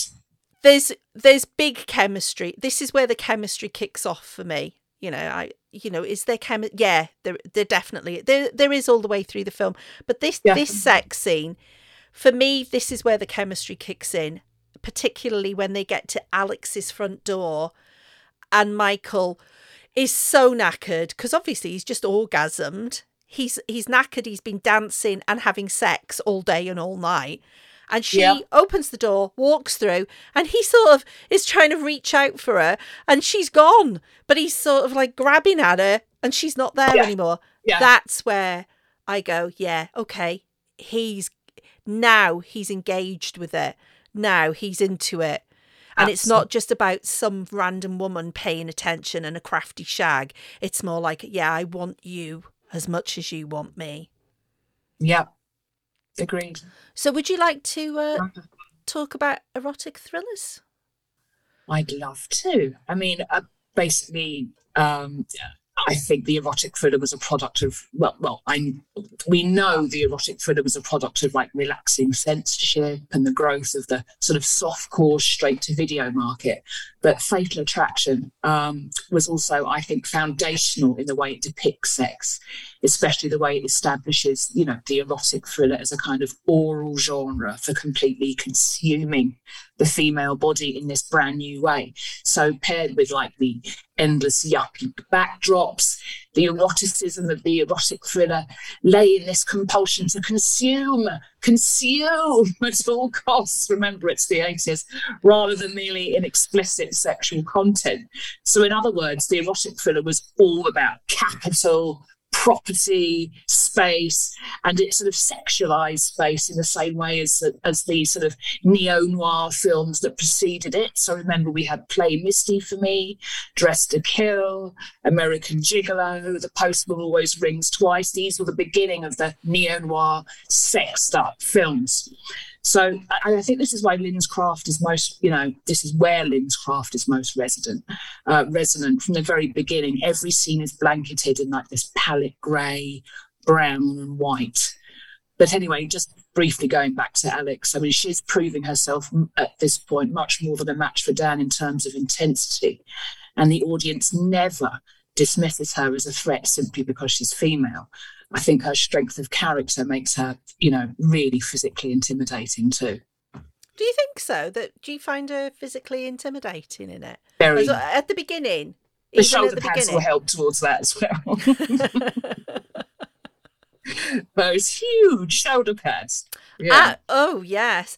Now, I know that this is an erotic thriller, but I don't sort of class it as like a hardcore one, because it's not. This sounds really daft, really, knowing what happens later on in the film, but it's not as stabby as a film like Basic Instinct. Basic Instinct, if I get my words out. I actually think it's better. There's a bit more comedy and heart in Fatal Attraction than there is in the later films like Basic Instinct. There's a bit more emotion, a bit more feeling in it. Yeah, I totally agree. I mean, this is most definitely, well, this is why we're talking about it. It's just multi-layered, and there's so much to it, apart from those endings. But we'll get to that later on. So Alex and Dan have banged each other's brains out, and a good time has been had by all. And Dan leaves very early from Alex's flat and goes home. So as soon as he gets home, he's a bit, he's going to have a shower. He gets the bed. It hasn't been slept in. So he jumps in the bed and ruffles it up and jumps out again so Beth won't know that he hasn't spent the night at home. And then the phone rings and it's Beth. And she's very excited because she's found a lovely house for them to move to into the country. But she's going to stay an extra day just to make sure. And he's like, oh, darling, yes, I'm a very good boy. Yes, you stay an extra day. Have a lovely time. Goodbye. I've got to go to work. And as soon as he puts the phone down, his phone rings again. And remember, this is before mobile phones existed. Yes, this hasn't been made today with mobile phones existed. Well, you've got to remind people that, there was no such thing as a mobile phone then. No, you couldn't be sly. It was just like straight call, straight to the office, straight to your secretary, straight to your wife. Yeah. There was no slying around on your iPhone. I've always said mobile phones are the gateway to adultery. I've always believed that, and it's true. You're right. So the phone rings, and it's Alex. And Dan looks really shocked. Like, how the fuck did you get this number? He doesn't say it. He's more like, oh, hiya. And she says, well, I woke up and you weren't here. I hate that. She wants to see him. And he makes excuses. And she goes on and on and on. And he ends up giving in and agrees to meet her. So the next scene, we see them in the park. Central and to me, this is, even now, just watching it last week, is really disturbing for me. Probably the most disturbing bit of behaviour of hers is the scene of them running. She, because she loves dogs. Bring the dog, I'll cook you lunch. And he's like, oh, well, the wife's not coming home. I might have an extra shag. Yeah, go on then, I'll do it. But you see them running in the park, and she's running and almost hysterically clinging on to him and this is so great, oh my god, look at me, let's play. It's totally unnatural behaviour. She's hysterical almost with the joy of having this man back the next day, and I think this is the point where she believes that this isn't just a shag, it's a relationship. She's got it in her head already that they're into something. She's in love with him, basically, and he isn't. But yes, I understand what you're saying about her hyper, unnatural, hyper, over-the-top excitement. It is distressing. It is worrying. So you start to worry about what's going on in her head. Yeah. So this is a point where mental illness is something I think that was largely ignored when the film came out by, I'd say, a good 90% of people. Just went for the schlock, the horror, the terror of it, but didn't look at it from her point of view. Absolutely. I think this is one of the film's major flaws, which you and I have discussed often, in that the audience never really gets close to understanding what drives Alex's actions. I think the film itself is way more interested in blaming Alex, and turning her madness into, an inevitability of her singleness that, than honestly exploring her contradictions. At the end of the day, this is a woman with deep-seated psychological problems. And I think in a more liberal era, it's harder to buy, the left on the shelf fear as motivation. I mean, there's absolutely has to be, something else from going on with her from past relationships, childhood, or even, any Freudian cliche you care to float that can explain her evil. Because as far as I'm concerned, Career Girl goes mad in the face of domestic bliss just doesn't give the film ample justification, does it? No. The fact that the audience never gets an insight deep into Alex's psyche definitely increased the stigma around mental illness, which I thought was a real shame. Yeah. Because if it had been released today, it would likely be shredded for exploiting mental illness. Absolutely. Absolutely. This is the first point in the film, really, where alarm bells start to ring as far as Alex is concerned. Because Michael, they're having a great time. They're running about, throwing the ball for the dog, and Michael Douglas runs after the ball, runs after the dog, and collapses on the grass and doesn't move. And Alex looks over to him and goes, Dan, and screams and runs over to him. And he continues to, Dan just lies there and pretends to be unconscious. And she's genuinely distressed. Then he goes, got you. And she's really pissed off and tells him a little story about how when she was 7, her dad died of a massive heart attack in front of him. Right. Yeah. So Dan feels terrible. And then she says, ha, got you. Yeah, so then, super sick. Yeah. Oh, okay, right. You got an OTT there. Yeah. So then we go back to the flat, and she cooks lunch for him and says, What are you thinking? I was running wiser that all the interesting guys are always married. Well, maybe that's why you find them interesting, the fact you can't have them. But she wants him, doesn't she? This is just one of my favourite scenes in the film. It flows so organically.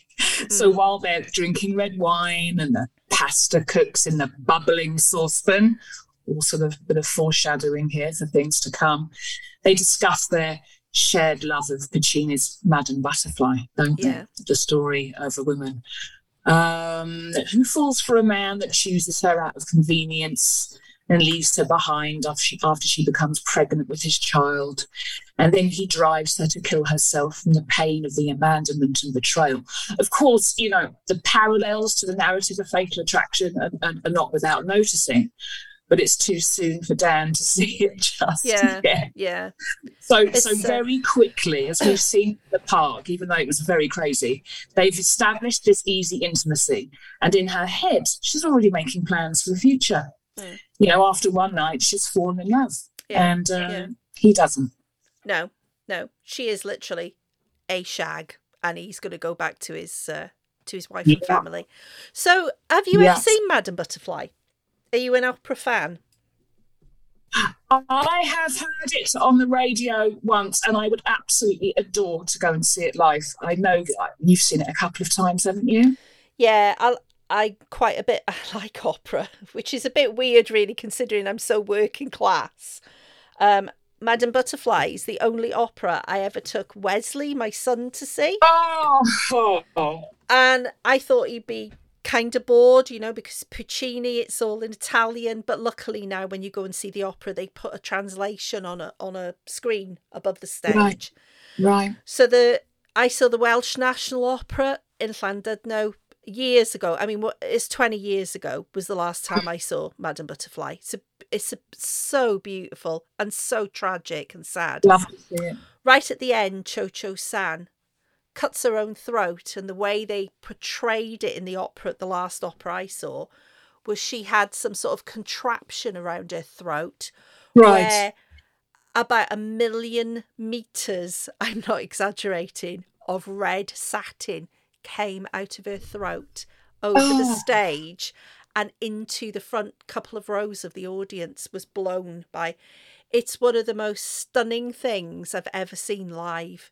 And Wes, who was 10 maybe at the time, maybe a little bit older, transfixed. And then I thought, oh, this is a bit heavy. Maybe he'll freak out a bit. Absolutely loved it. That idea of red ribbon illustrating blood and how it's shot on a stage is so effective, isn't it? Yeah. It's absolutely beautiful. I'd love to see it live myself. So hearing this music throughout the film from now on, now and then Alex plays it, gives me a feeling of, I think people who are familiar with Madame Butterfly know the story of the opera, the book of the opera. Yeah. You get that, I think almost you're more sympathetic towards her character because you associate her with the story of the opera.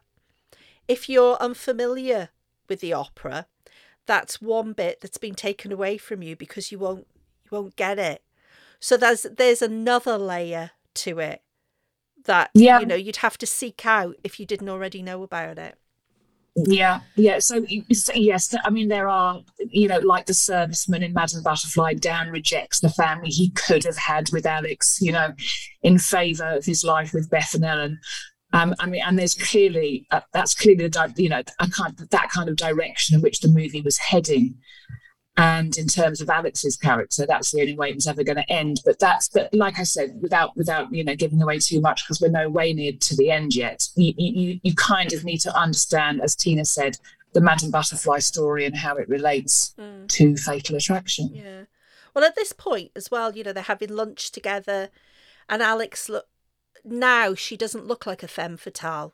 She's sort of fluffy. If anything, her hair's fluffy, it's pinned up.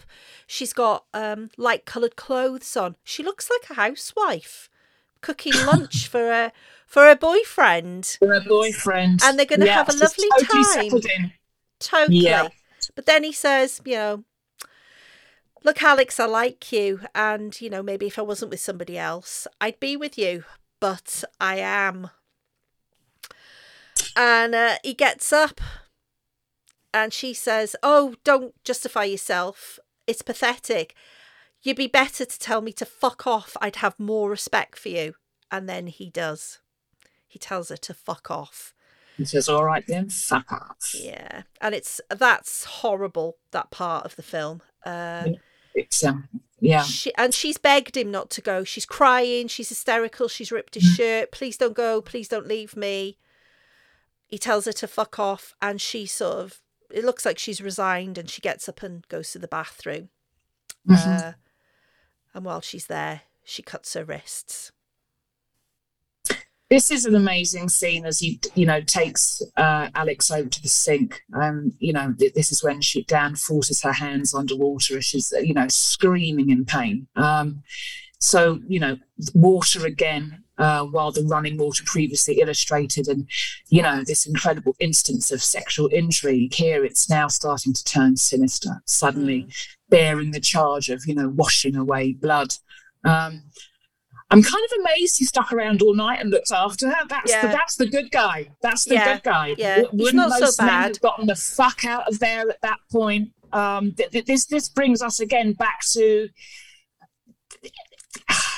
how we are sucked in to his good guy qualities without dismissing the film as just purely misogynist trash, because he is a nice guy. Yeah. He wants her to go to see the doctor. Yeah. He bandages her wrists. He stays all night with her.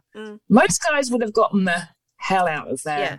And I assume that he really did stay the night and look after her rather than stay the night and maybe try to have sex with her again. I think exactly.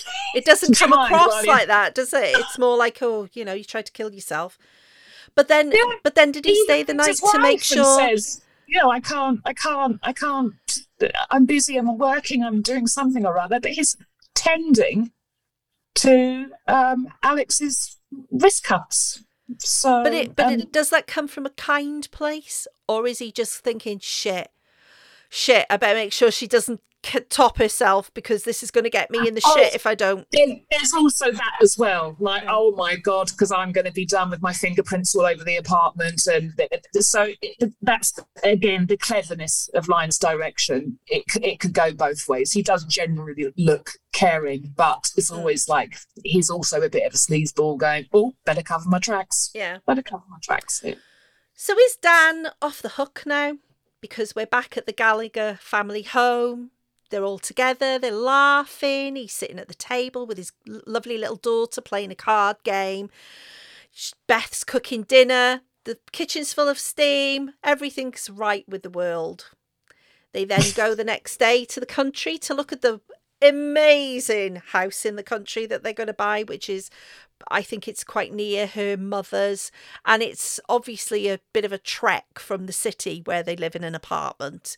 So they're going to be, country lords from now on. He looks at it. He's not really into it, but she wants it so much. Beth wants it so much. He gives in and gives her the nod. And they're going to buy the house. So Dan, he's off the hook. Everything's great. He goes to work Monday morning. Hello to the secretary. Give me my post. Go in the office. And who's this waiting for him by the door? Oh dear. It's Alex. And she's in black again, in this incredible black leather padded coat, cinched at the waist. It's massive. She looks like a science fiction femme fatale now. She really does. She really does. She looks hard. Don't argue with her. She's come for something, and she's going to fucking get it. She wants to apologise to him. Isn't she? She come to apologise. I'm so sorry I tried to commit suicide, Dan. In a way, to say sorry, here's some tickets for Madame Butterfly. Would you like to come with me? Dan looks absolutely terrified and horrified. Yeah. Is she going to kick off? Yeah. Well, as we'll see later, Alex's apologies are short-lived. Yeah. So as soon as the 3-day affair ends, she becomes hysterical and goes from independent to deranged in a heartbeat. Yeah. So basically this transition simply suggests that a woman simply can't have casual sex because even the most liberated women are emotionally needy at heart. And every liberated woman the film would like to suggest hides a hysteric. Fatal Attraction cautions us. So presenting Alex as a total psycho the moment she refuses to let Dan conduct the relationship entirely on his terms. Yep. I'm like that. That when I have casual sex with somebody, I just obviously attack them within a span of a week and ruin their lives. And then I move on to the next person. Yeah. Not you. It's all about the titillation, really. It's all about the titillation. Who cares about anything else except a bit of titillation? Yes. Yeah, it's nice. So we see Alex in her apartment. It's dark. Yeah. It's raining again. Different type of fluid this time. It really is rain. There's no sexy fluid. This is just tears even. Perhaps they're tears. She's sitting on her floor, turning her light on and off and on and off. And you can only really see her face when the light is on. So we're just getting brief flashes of the complete sadness and disappointment and she's so dishevelled. There's stuff all over the floor. It looks like she's had a bit of a fit and knocked things over. Yeah. And in the background is Madame Butterfly. I think this scene is absolutely heartbreaking. I mean, her apparent confidence, both in her career and in her sexual encounters, exists only on the surface. It's a mask that she wears to, complete a performance, that doesn't really capture who she is. I don't think Madness doesn't capture the nuances here. Alex is just a study of desperation and loneliness, isn't she? And this whole scene is juxtaposed with this wild party that Dan's having with his friends. Something really, really, really interesting about this particular scene of Alex, I think, is one of the most powerful scenes of the film. It gives you complete sympathy towards her character. Yeah. I don't know if that's a woman thing, but I know when I see that scene, I think, oh, poor cow, fuck, it's desperate. Look at her face, it's horrible. That scene was last minute, because the real scene was Alex actually at the Met Opera watching Madame Butterfly alone, and she looks over to the empty seat next to her, the seat where Dan should be sitting. But no, she's alone and watching the opera. And the budget wouldn't go as far as filming that. So it was cobbled together literally like 2 days before they actually filmed it. And something else that's really interesting, that the test audiences, when they watched the film back in the day when this was first released, this is before they changed the ending as well, that Adrian Lyne has said that the audiences laughed at this scene. They thought it was really funny that she was... And as I listened to his commentary and looked at her face, I thought, wow, a cinema full of sick people. Yeah. How could you laugh at that? At her complete and utter despair? Because that's I think it's been said in close-up. Apparently it looked funny, but as the camera pulled back to see her clicking the light on and off, it suddenly becomes a lot darker and a lot more serious. Maybe how anyone can... I mean, I don't want to sound preachy, but I don't see anything funny in that scene whatsoever. It's just a study, like I said, in just desperation and loneliness. So Alex starts to call Dan at the office now, and he's cross because she's constantly phoning him all the time. The secretary obviously knows that something weird is going on. She's turning up at the office, and now she's phoning all the time. He says he can't talk to her anymore, and then he goes and tells his secretary to not put her phone calls through, and if she ever phones, to say that he's out. So the next scene, we see Beth, Dan's wife, in her boudoir applying makeup with little Ellen, and she's telling Ellen to leave Mummy's makeup alone. Now, it doesn't explain the time scale, so I assume this is not just several days later, but maybe a couple of weeks later, we're having another look at the Gallaghers. So by now, Dan is, he's calm. He thinks everything's okay. She's gone away. She stopped phoning. He's going to go to a party. They're getting ready for something anyway. She's putting her makeup on. Oh, it's a dinner party with their friends, actually in their apartment. Yeah. Dan watches Beth put her makeup on, and now, obviously, he thinks, I'm safe now. I'm safe. It's all over with. And he's sort of looking at Beth in a different light and thinking, oh, you don't cause me any trouble, and you're quite attractive, and you're the mother of my child. Oh, you're really beautiful. Which made me I thought, I bet you think she's beautiful as well. I bet you're so relieved. That one line to me is like, oh God, I'm so relieved. Oh, I'm so relieved you don't know I shagged Alex. So they're having a lovely jolly... She's so wholesome, isn't she, Beth? Even when she's applying lipstick, most of the family home scenes are infused in this warm yellow light. Yeah, everything's warm, isn't it? And close to the bosom with Beth. Exactly. Because she's the mother. She's the innocent. It's so wholesome.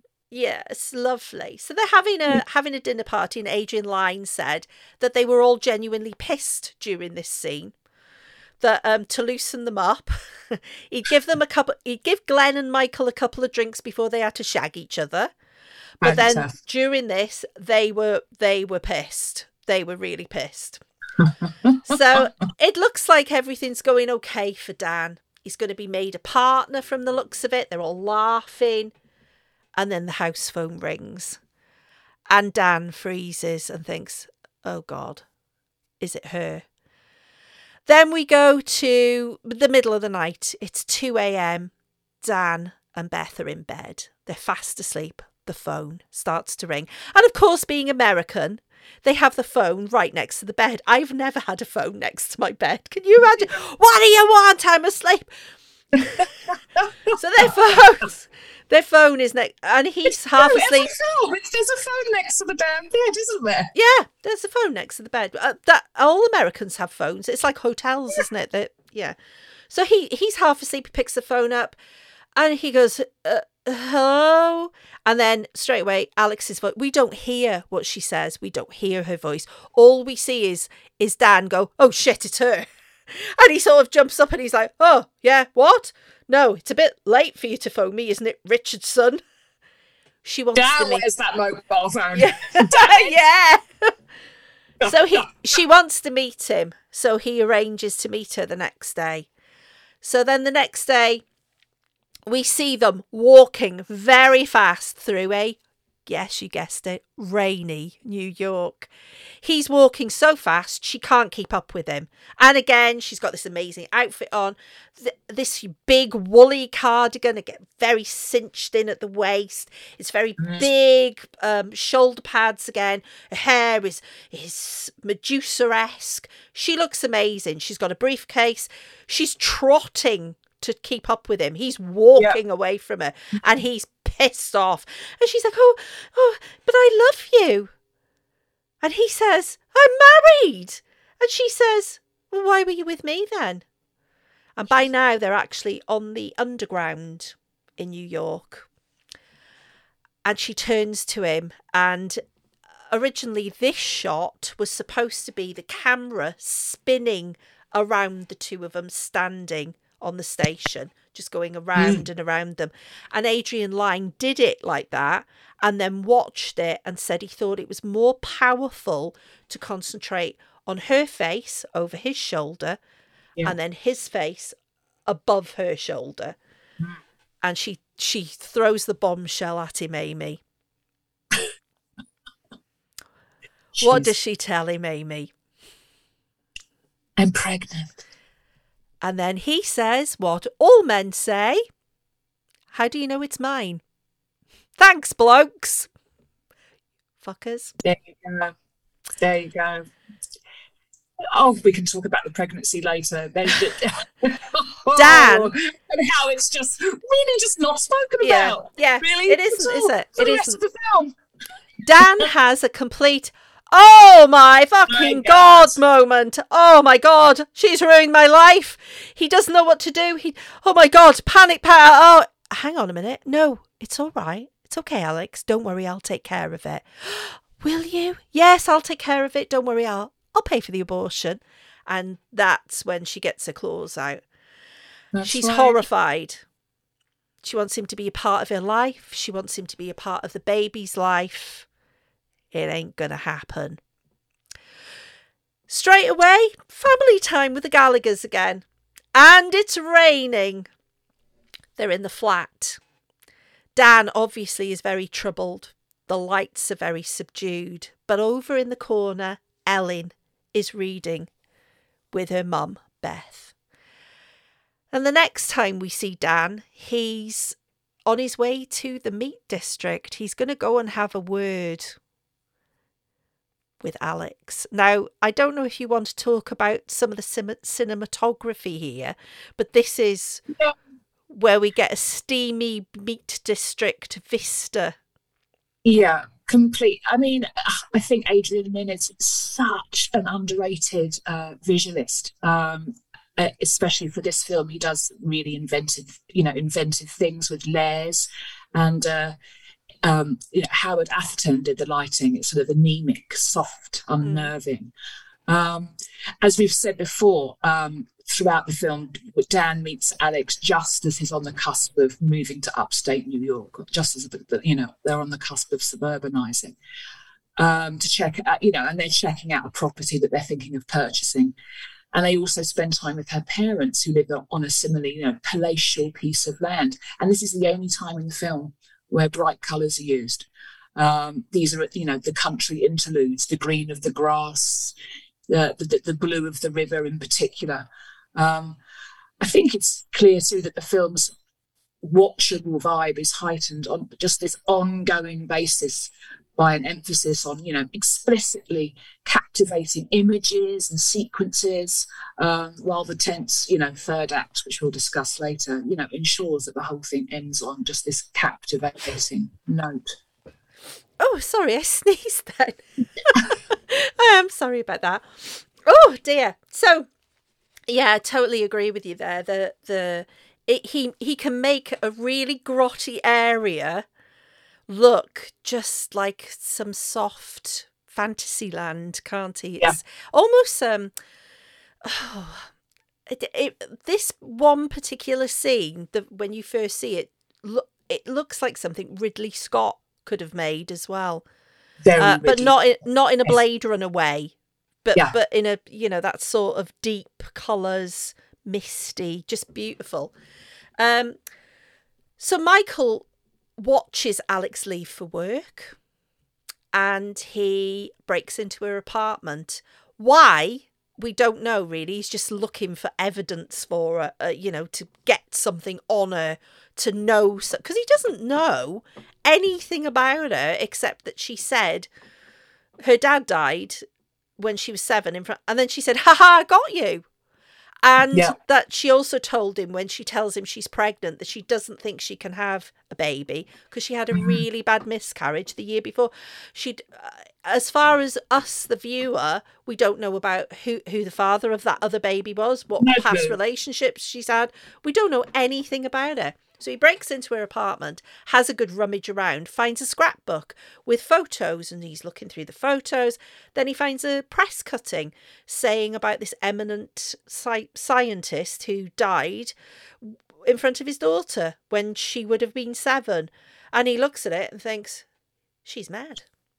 And this is the first time he goes, oh my God, I'm dealing with a mad woman here. The look on his face is like, oh yes, mad. She's mad. Mm-hmm. And then he does something unexpected. He tells Jimmy, his workmate, that he's got a problem. He tells Jimmy in sort of a library, in a law office. That's it, the quietness of the library. Yeah. It's the privacy of the library. Yeah, it's really quiet, but also looks very manly. Again, leather. Yeah. Manly backdrop. Yeah. Very manly. He says she keeps calling the apartment, and every time Beth answers the phone, she hangs up. And I'm scared. I could lose my family here. I'm really scared. And Jimmy just sort of doesn't come up with an answer. He says, "Oh, report her to the police." So next we see Alex on her bed. Now her once very sparse, minimalist apartment looks like it's covered in crack. It's covered in wrappers. Her bed is covered in every type of horrible, shitty, sort of Twinkie food you can imagine. And she's stuffing her face and ringing Dan with a pencil, with a push button phone, really violently. Tap, tap, tap, tap, tap. Burp. Tap, tap, tap. And in the end, she phones the operator and says, "I can't get through to this number. It's really important. You've got to put me through. It's life or death." And the man on the other end says, "I can't put you through. It's disconnected." And she says, "Oh, fuck you." And he replies, "Yeah, it's my place or yours?" Yeah. My place or yours. You bring that up because that's one of my favourite lines of a movie that's often missed. Yes, because he says it quite quietly. You can't really hear it, can you? But he does say, "My place or yours?" Yeah. I'm really glad you said that. It's one of those sneaky little lines that just makes the film, what it is. Just excellent. Sorry, do carry No, on. it's okay. So Dan is distracted. He's worried. She's fucking his life up. It's only a matter of time before it all comes crashing down. He doesn't know what to do. I think he could have coped if she hadn't have told him she was pregnant. She also gives him a card of her doctor so he can confirm that she is. And he does. He does phone up. He tells Jimmy, I phoned a doctor. She's pregnant. She is pregnant. It's confirmed. We know it's confirmed. Yeah, she's pregnant with the phantom baby. Yeah. So he's very distracted, and he's finished work. He goes home. He opens the front door, and oh my God, that can't be her voice. That can't be Alex in his house. He freezes. Yeah, there she is, sitting there having a cup of tea with Beth. Yes, in conversation under the guise of being a potential buyer, Yes. no less. Yeah. She loves the flat. She's gonna. When are you moving? You're moving to the country. Oh, whereabouts? Oh, really? Oh, do you really like the flat? Here, we've changed our number, says Beth. Let me give you my new number. And as she goes off to write the new number down, Alex looks at Dan, and Dan looks at Alex. And she is so happy that she's standing in his flat. And she gives him a little smug smirk and like, It's the smug smirk of the century, really, wasn't it? it is. Yeah. Ha ha! Not only have I met your wife, not only have I been in your house, but your wife's over there. She can't see us looking at each other. She's writing your new phone number down for me, and fuck you, Dan. Mm-hmm. Dan's face is a picture. A picture. A picture. The genius of Michael Douglas acting like everything is fine, but inside he's dying. Yeah, he's Yeah. brilliant. She's gloating. Next we see Dan slipping into the apartment building of Alex. He waits for somebody to leave and just wedges the door open. He runs up to her flat, knocks on the door. Alex opens the door and she's standing there in the most beautiful nightdress. She's expecting him. She knows he's going to come. He's rung her. He says he needs to talk to her. She's acting like it's a date. Like total date. Right. Total date. She looks absolutely beautiful. She offers him a drink. Which can you do the voice, Amy, that I've she got uses? whiskey, I've got wine, I've got anything you like. What do you want? Yeah, something like that. But she thinks it's a date. You know, she's deluded enough to just go, I was expecting you. Great. Yeah, come on And then. he loses his shit. He loses it, and they have a massive row. And then she says probably the best line of the film. I just want to be a part of your life. Oh, this is the way you do it, huh? Showing up at my apartment? What am I supposed to do? You won't answer my calls. You changed your number. I mean, I'm not going to be ignored, Dan. It's a beauty of a line. Yeah. And that is the line, I think, that struck the heart of the audience back when this film came out. And Yeah. the consensus was, how dare she say that to him? How dare she even suggest that it's not okay for him to ignore her? He's had his fun. She had her fun. It's all over. He's married. Get over it, Alex. Mm. If you want that, yeah. Yeah. So after that row, they move to the country and the phone calls start immediately to the new house. The phone, I thought, in this section of the film is almost like a third character, like a ghost behind Dan. He's scared of it. It rings and he answers it and he nearly shits himself because he's got to answer it because Beth is there and he's like, hello? Oh, it's Sybil. It's Sybil. He tells the movie man, it's Sybil. Like, hooray, it's not Alex. It's not that woman I fucked. It's not that woman I got pregnant. He goes, oh, thank God. Thank God. Thank God. It seems like the phone is always ringing. So, but we're back on the surface to, oh, excuse me, Happy Family Gallagher again. And Ellen, the lovely little girl, has finally been bought a rabbit. This bloody rabbit, this kid's been going on about this rabbit all the way through the film, and finally they buy her a rabbit, and it's a little pink bunny, lovely bunny rabbit with pink eyes. So Bunny Boiler comes from this film, and you'll know why soon.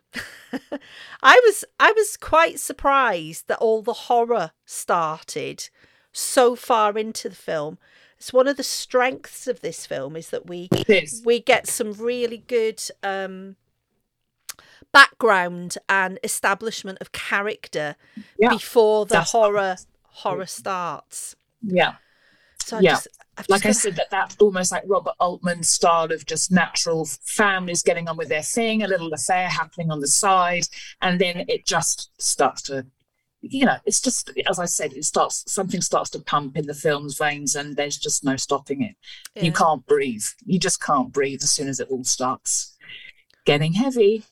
So to prepare for this role, Glenn Close, there are probably 100 interviews with Glenn Close on YouTube and, newspaper, online interviews with Glenn Close about this role, because it is her role of a lifetime, isn't it? And something that people will always come back to and always ask her questions about. Yeah. So apparently during the making of the film, she's quoted as, she said that she consulted several psychologists hoping to understand Alex's psyche and motivations. She was very uncomfortable with the bunny boiling scene, which she thought was too extreme, but she was assured on consulting the psychologist that such an action was entirely possible and that Alex's behaviour corresponded to somebody who'd experienced incestual sexual abuse as a child. So there's another layer that, I suppose it goes down to almost method acting in a way, where you give your character that much of a background, but you haven't quite got to the bunny boiling part. Before that happens, she throws acid on his car, and also leaves a tape on his seat to listen to. And Adrian Lyne said that this tape is actually based on a real occurrence of one of his mates had a stalky girlfriend, and she made a tape for him. And Lyne took the content of this tape and more or less verbatim got Glenn Close to speak the words. So Michael's going back and to work. And of course, Glenn follows him one day. She just follows him. So now she knows not only his phone number, but she knows where he lives. And as he's driving home, he plays the tape. And it's pretty foul. So, I mean, it's almost like a mini speech, but she calls him, he's not a man. Is he gay? He won't face up to his responsibilities. She hates him. You deserve everything you get. Yeah. And then he goes into his new house and plays Happy Families with his family. And then goes upstairs to listen to the end of the tape, which is even more horrific, the stuff that she says. And he's so disturbed by what she said. He goes to the police and says, look, I've had an affair with a woman. She won't leave me alone. She's stalking me. And the police say, what do you expect us to do about it? You've got no proof. She hasn't killed you. You've just got to catch her in the act. Caught in the act, something like that. And he says, well, what act? Catch her doing what? And he said, and they're very the act. So that's all very, well, what are you talking about? Fortunately, no mobile phones there. No mobile. Yeah, can't record with your phone what's happening. So they're going to go off to Grandma's house. And Ellen, who loves her little bunny that her daddy has bought her and has a hutch outside in the garden, runs and feeds the bunny just before she goes to Grandma's. They all pile in the car. And afterwards they go, one important bit I did leave out is when Alex follows them home, so she knows where they live now. That's it, yeah. She creeps up to the house. Right. And sees their lovely family scene. And she and this is disturbing as well. And this is something I think a lot of people haven't picked up on. because I think they think, oh, she's pregnant and you're sick, you throw up in the first trimester. I don't think she was throwing up because she was pregnant. She was throwing up at the sight of this happy family. It's too traumatic. Too traumatic for her to deal with. Yeah, totally. Instant shock and revulsion. Looking through this window, this cinematic window of this happy family with the roaring fire and the rabbit, and that was the tipping point. Yeah, total tipping point for her. Because while the Gallaghers are at Grandma's house, they have a visitor. I don't know if you'd like to talk about this most infamous scene of the film and where Bunny Boiler comes from. All right. So here we are. We finally got here. The film's most infamous scene, brilliantly cut, I should add, by the film's editors, Michael Cann and Peter E. Berger.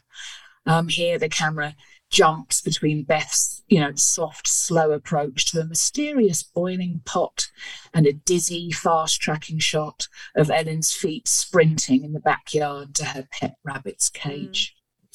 So while Beth's pace remains kind of stagnant, the disorientation of the rushing motion and uncomfortable framing of Ellen's chase intensifies with the addition of rapid shots of this bubbling pot at really askew angles. And by the time she lifts the handle, the cut brilliantly speeds up to this breakneck clip between horrified mother, clueless father, and shrieking daughter. I mean, Ellen's going crazy. And the family unit completely disrupted by a tense mania that can only mean Alex is afoot. So basically, this scene involving Ellen's pet rabbit has, as you said, Tina, has actually overtaken the film's reputation. Yeah. Such is the case with the term bunny boiler used to describe, Alex's femme fatale. It was added to the Oxford English Dictionary, would you believe, and remains a shorthand, for a particular kind of jealousy or obsessive or, vengeful behaviour. It's a dubious honour, I guess. Yeah, I suppose it is really. However, I think it's such a shame because it makes other more subtle techniques.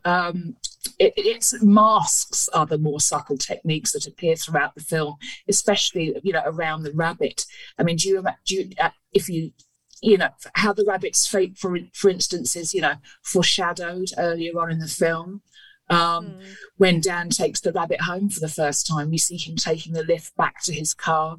The cage is by his feet, and as the lift ascends, there's this wonderful red light on the wall that casts this bloody glow over Dan and the bunny in the cage. So this wonderful foreshadowing of blood coming before. And they used a real bunny rabbit, Tina. They used a real rabbit. They? It was dead anyway. It's That's okay. horrible. Just to add to the realism. If that isn't a vegan alert, I don't know what is. Dave will probably put a vegan alert in there. It is horrific though, because I wonder if it would be different because she opens the lid and you actually see the bloody rabbit in the pot. And it's almost like you're not expecting. Even now, I know it's there, but I still go, oh my God, that's horrible. It's just a brilliantly edited scene. It's an absolute standout scene for me. Well, this is where the shit hits the fan for Dan at last. Beth asks Dan if he's called the police, and he's looking out the door. They've got a door in their living room that goes outside, which is, that's what rich people have. And guess what? It's raining. It's absolutely pissing down with rain. And Dan, without looking at her, says, I know who did this. And she looks at him. Beth looks at him like, what? Yeah, I know who did this. It's the blonde. And he confesses everything to her. She guesses you've had an affair. He says yes. It was one night. It didn't mean anything. And she said, but why all this? Why all this? And then he gives her the real bombshell of she's pregnant. Now, I think you can forgive you can forgive people having affairs. Maybe you can, maybe you can't. But I think that added addition of knowing the person you've had the affair with is pregnant. I don't know how you would cope with that. I mean, I know people that's happened to, and they've... Just so you know, at this stage, Beth and Dan are completely and utterly aware that she is pregnant. Yeah. Okay. She is pregnant, yeah. Alex is pregnant. Beth is hysterical. She tells him to leave, to get out, and this scene actually is I find this quite disturbing, because the little girl, Ellen, their daughter, stands in the doorway, and she is genuinely crying and looks, and you look at it and think, that's not acting. She's really crying. I know, and it's horrible. But what happened was, Adrian Lyne said the way he got her to cry was he stood at one side of the room and Michael Douglas stood at the other, and Michael Douglas told her he was going to take her little unicorn off her, and she was never allowed to have it again. And she's looking at Michael Douglas and going, what? You wouldn't take my unicorn? She's really holding on to her little toy. And Michael Douglas says, I'm coming now. I want that. Give me that toy. Give it to me. Give it to me now. Yeah. And then she goes, oh, and she's hysterical. Then Adrian Lyne goes over to her and says, oh, he's only joking. Here, of course you can keep your...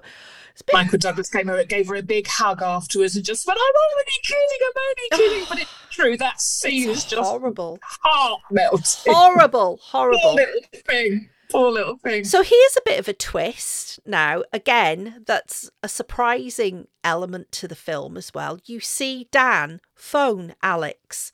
Yeah. And he says, right, it's over. It's over, Alex. It's over. Beth knows everything. I've told her. Now, I originally, you look at this, and I'd forgotten until I saw it again. And I was surprised again by it. Mm-hmm. You don't realise that the Beth is actually sitting next to him, and he passes the phone to Beth, and she says, this is Beth Gallagher. If you ever come near my family again, I'll kill you. Do you understand? So I think this is brilliant. Yeah, I think this line got the biggest cheer. Yeah, It got the biggest cheer in the previews when she said this line. Yeah. And so the conclusion was amended accordingly. But again, not without close arguing about that line, as she thought again that it undermined her character. Yeah. Which again, you watch the film and you think, would I cheer at that bit where she says, if you come near my family, I'll kill you? I'd be like, oh, poor bugger, her husband shagged somebody and got her pregnant. And I would go, yeah. But remember, American audience, they're more gung-ho than us reserved Brits, aren't they? Yeah, right. Yes. So next scene is Beth living alone in the house with just Ellen. Dan has moved out. He's moved to the city. He's probably in a hotel near work. So she gets in a car. She's going to pick Ellen up from school. She drives to school. She goes to the door. The teacher meets her. And the teacher says, well, what are you doing here? Ellen left, ages ago. Beth panics, runs into the school. Where's Ellen? Have you seen Ellen? Yeah, she's left ages ago. Then we see Alex. Now, Alex has got yet another very sexy black puffed close. Close? Puffed close. I don't even know what that is. Puffed up coat on. Leather again, cinched waist again, femme fatale. Oh my God, she looks sexy. But she also looks facially ice cold. Stone. She's set in stone, staring off into the distance. So this is another fantastic scene, brilliantly executed. So by the time they cut between the roller coaster that Alex has taken Ellen on, and Beth crashing into the car in front of her, the film has literally taken security completely off the rails. Yeah. And our heads are spinning. Yeah.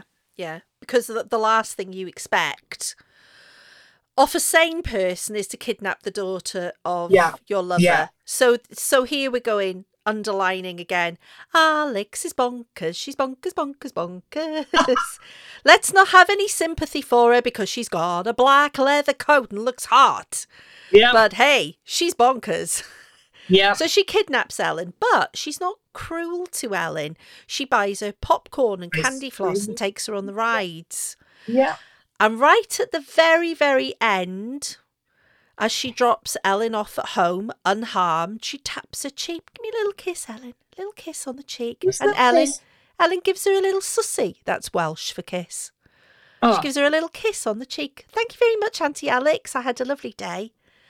But back in Gallagher World, Beth, who is so incredibly frantic looking for her daughter, because she knows that Alex has got her, she knows it, crashes a car and is injured enough to be put in hospital.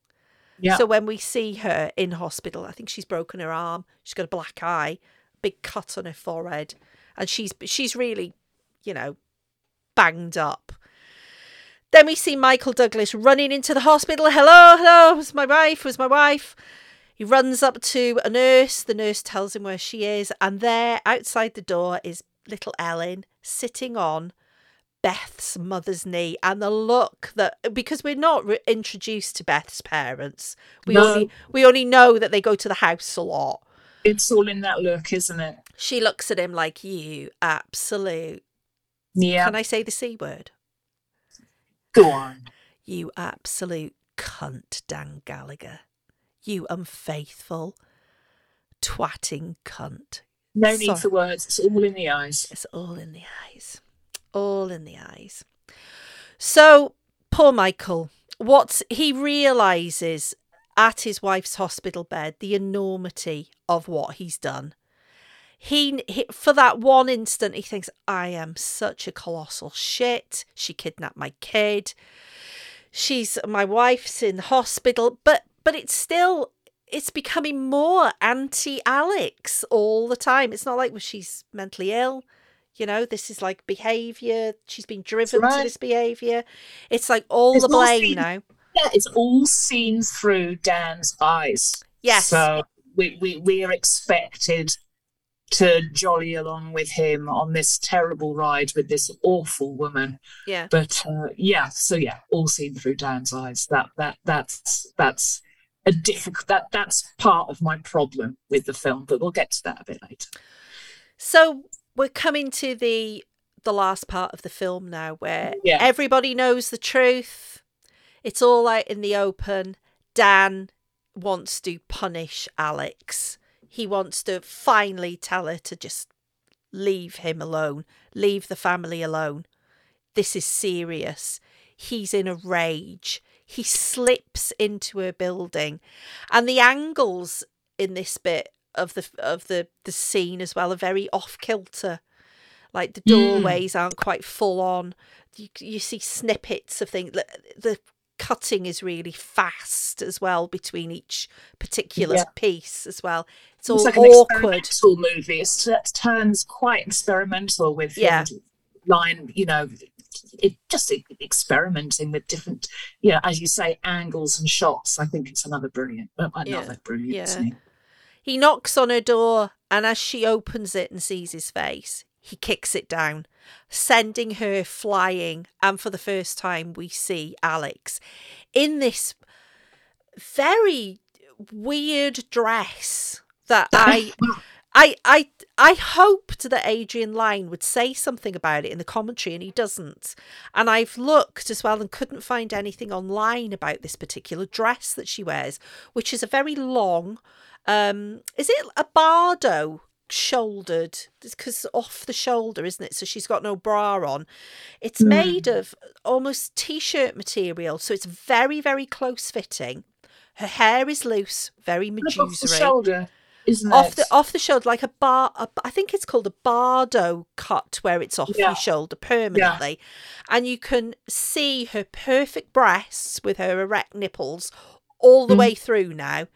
And the fact that it's a white dress as well, obviously he probably picked it because he thought blood would show up really well on it. But it also is such a feminine dress that I can't imagine Alex buying a dress like that.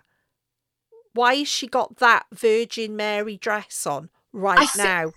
I think the film is so involved with colours, like white being virtuous, black being, sort of, I'm Alex in a good mood now. I'm Alex in a bad mood now, and I'm just going to wear black. I think it's just basically Line's artistic, interpretation with that he uses black and white so frequently in this film. As we see, from the film's get-go, all the family are dressed in white. It's white t-shirts here. It's the wife dressed in, her white underwear. And then, when Alex feels like being a good girl, she'll wear white. She, hi, come for a date. But she's immediately dressed in black when she goes off and does the kidnapping. And I think it's just purely an artistic choice with not necessarily the style of what she's wearing, but just going back to white. I think it's you can see her breasts very clearly, considering that we've already seen them, because she's topless in some, But yeah, so he breaks through the door, he sends her flying, they grapple with each other, she crawls away, he's chasing her, he finds her, he mounts her, he strangles her, he's strangling her, she's dying, her eyes are popping out of her head, and he's really gonna kill her, and then he realises what he's doing and releases her and looks at his hands like, what am I doing? I could kill her. Oh my God. And he gets up and she goes into the kitchen. She's hanging over the sink. She's holding her throat. She's trying to get her breath. And guess what's on the side of the sink? Yes, it's a massive knife. The famous knife that was made out of wood. Yes. The blade was made out of wood and painted silver. Yes. Yeah, the big knife. Which Close says she has still hanging in her kitchen at home. Oh, really? Oh, I didn't know that. That's amazing. I know the knife they use near the end of the film was cardboard, and they had problems with it because it got wet. A bit bendy. Yeah. Not a good look. Alex grabs the knife and rushes him, and she's completely bonkers now, screaming, "Ah!" She runs towards him and he manages to dodge her. They grapple a little bit more. He takes the knife off her. He puts it on the counter. Pay attention to that. It's very important. It is indeed. She smiles. She looks at the knife, looks where it is. He's put it down on the counter. And that's the end of the scene. We don't see him leave. There's no dialogue between them.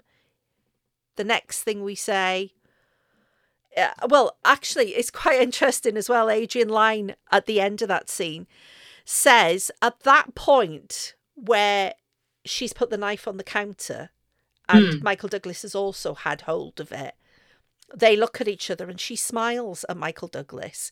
And Adrian Lyne says, can't you just imagine them having the fuck of the century now?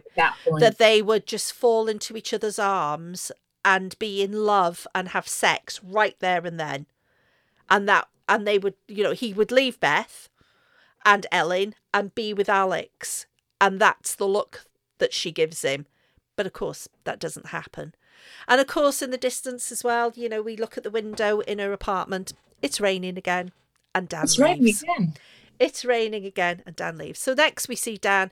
He's gone back to the police. He's with the NYPD.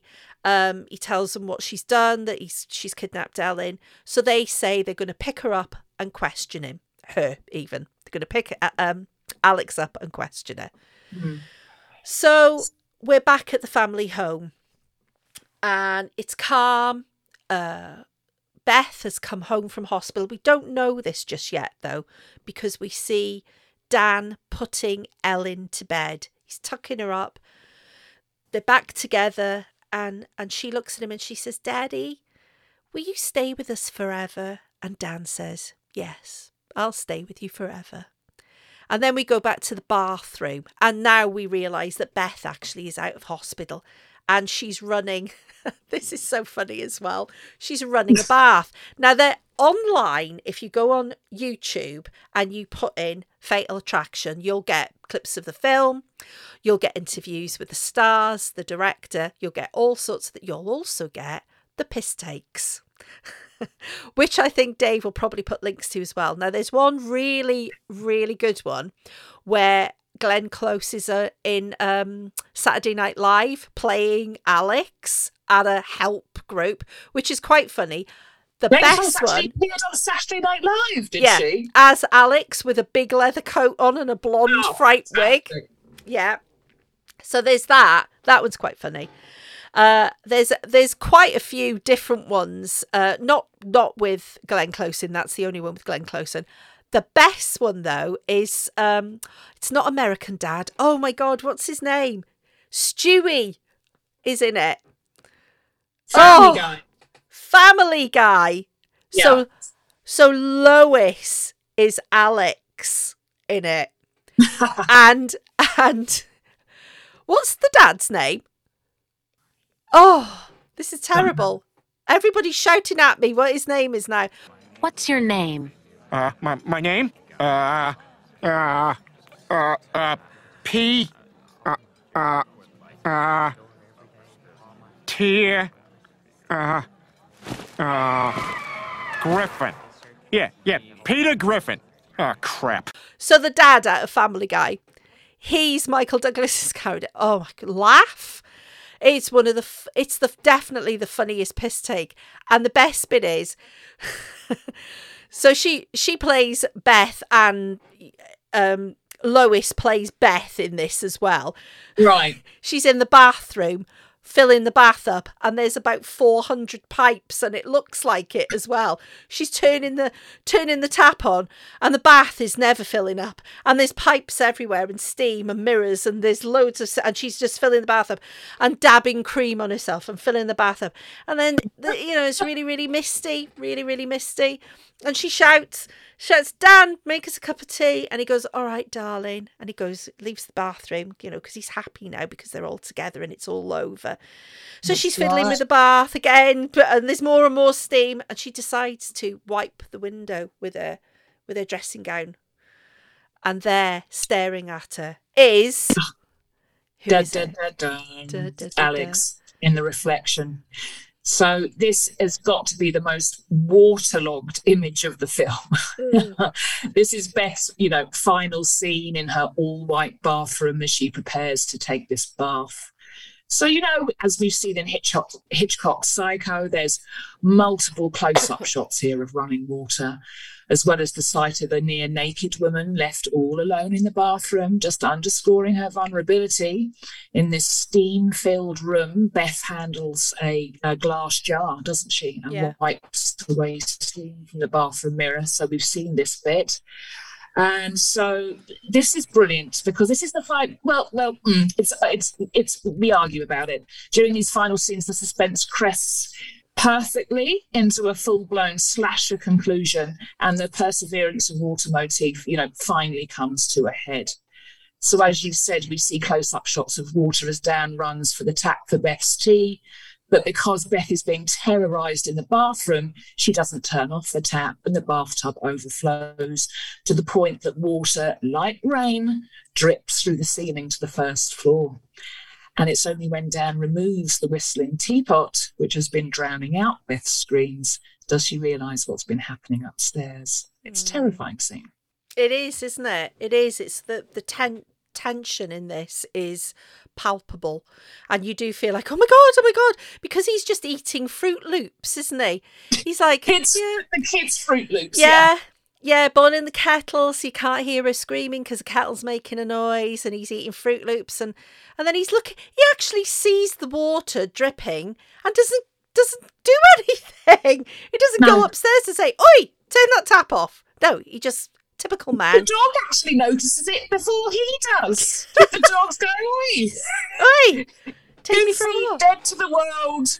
Michael Douglas again. When you think about it, just making a cup of tea. That dog had a lucky escape, really, because you think she would have killed the dog But then she's not Norwegian, so it wouldn't have gone down well with the American audiences. Wouldn't, One would it? teeny it tiny wouldn't. bit. No. So Alex is in the bathroom with Beth, and she's got that big knife in her hand, the one from the counter with all the prints on it. That's right. And she looks at Beth and says, "What are you doing here? Why are you in here?" And gives sort of this little speech to Beth about how she's met him and they're attracted to each other. And don't you think I know what you're doing? You've moved him to the country and he loves me, doesn't love you. You're keeping him away from me, and you're just selfish. You're stupid and you're a selfish bitch. But as she's saying this, in the original script, she was supposed to be jabbing at Beth with the knife. But instead of doing that, she jabs at herself and ends up, she can't feel what she's doing. And this is kind of horrible as well. She's stabbing herself in the leg, cutting her leg, but can't feel any of it. And Adrian Lyne included that to try to not make Glenn Close a one-note villainess. I think he already succeeded in that, though, really, didn't he? Dan finally hears the screams. He runs into the bathroom, grapples with Alex, throws her in the bath, lands on top of her, and starts to strangle her. So essentially, he drowns her, and her eyes turn white. And again, I'll just mention again that the knife was made of cardboard and got so soggy it just collapsed in the water. So they had to have a few. I have to say, poor old Glenn. I mean, during the reshoot of this ending, she suffered a concussion during one takes when her head smashed against a mirror. After being rushed to the hospital, she discovered, much to her horror, that she was actually a few weeks pregnant with her daughter. She was pregnant for real. She also developed eye and ear infections from being dunked repeatedly in that bathtub for hours. So, and to this day, Close said watching the ending makes her uncomfortable because of how much she unknowingly put her unborn daughter at risk from the physically demanding shoot. Can you imagine the retakes? No fun. But oh boy, does she make it work. Oh, well, yeah, she does. But we do have a bit of a Carrie ending as well, where we think she's dead because her eyes turn white, which is a bit weird. Or the whole of her eye is just white, and Glenn Close had a huge problem being in that bath because she couldn't keep her eyes open, and she's such a consummate professional that she just practiced until she could keep her eyes open. And if you watch the film, you'll see her eyes are wide open, looking just slightly away from the camera as he's strangling her, and then she's dead, but her eyes turn white. But then the Carrie ending, where she leaps up and takes a big breath, goes for Michael, but Beth gets there. Oh, sorry. Beth gets there with her gun. The gun that Michael looked at earlier on in the film, just so the audience know that Michael Douglas has got a gun hidden away. And she shoots her right in the heart. Instant death. It's a strange one, that ending. Yeah, that so-called, I mean, this was the ending that, test audiences made clear that this was the happy ending they wanted. Yeah. I mean, turning Alex from a wronged woman to a slash-happy would-be killer in the Friday the 13th mould, I think is at best silly, at worst kind of misogynistic. I mean, there aren't many films in which the viewer is invited to applaud a pregnant woman getting a bullet to the heart. Is there? Yeah. So that wasn't how it was meant to end for poor Alex, but that crazy career woman had to be gummed down. Yeah. Well, the ending is very short then. As soon as she's dead, the camera drifts down the stairs and focuses on a picture that we've seen before of the Gallaghers looking really happy. Mum, dad, kid. The end. Normality is, it's restored. Nothing's out of place. Oh, yeah, you got somebody dead and pregnant in the bath, but, she deserved it, didn't she?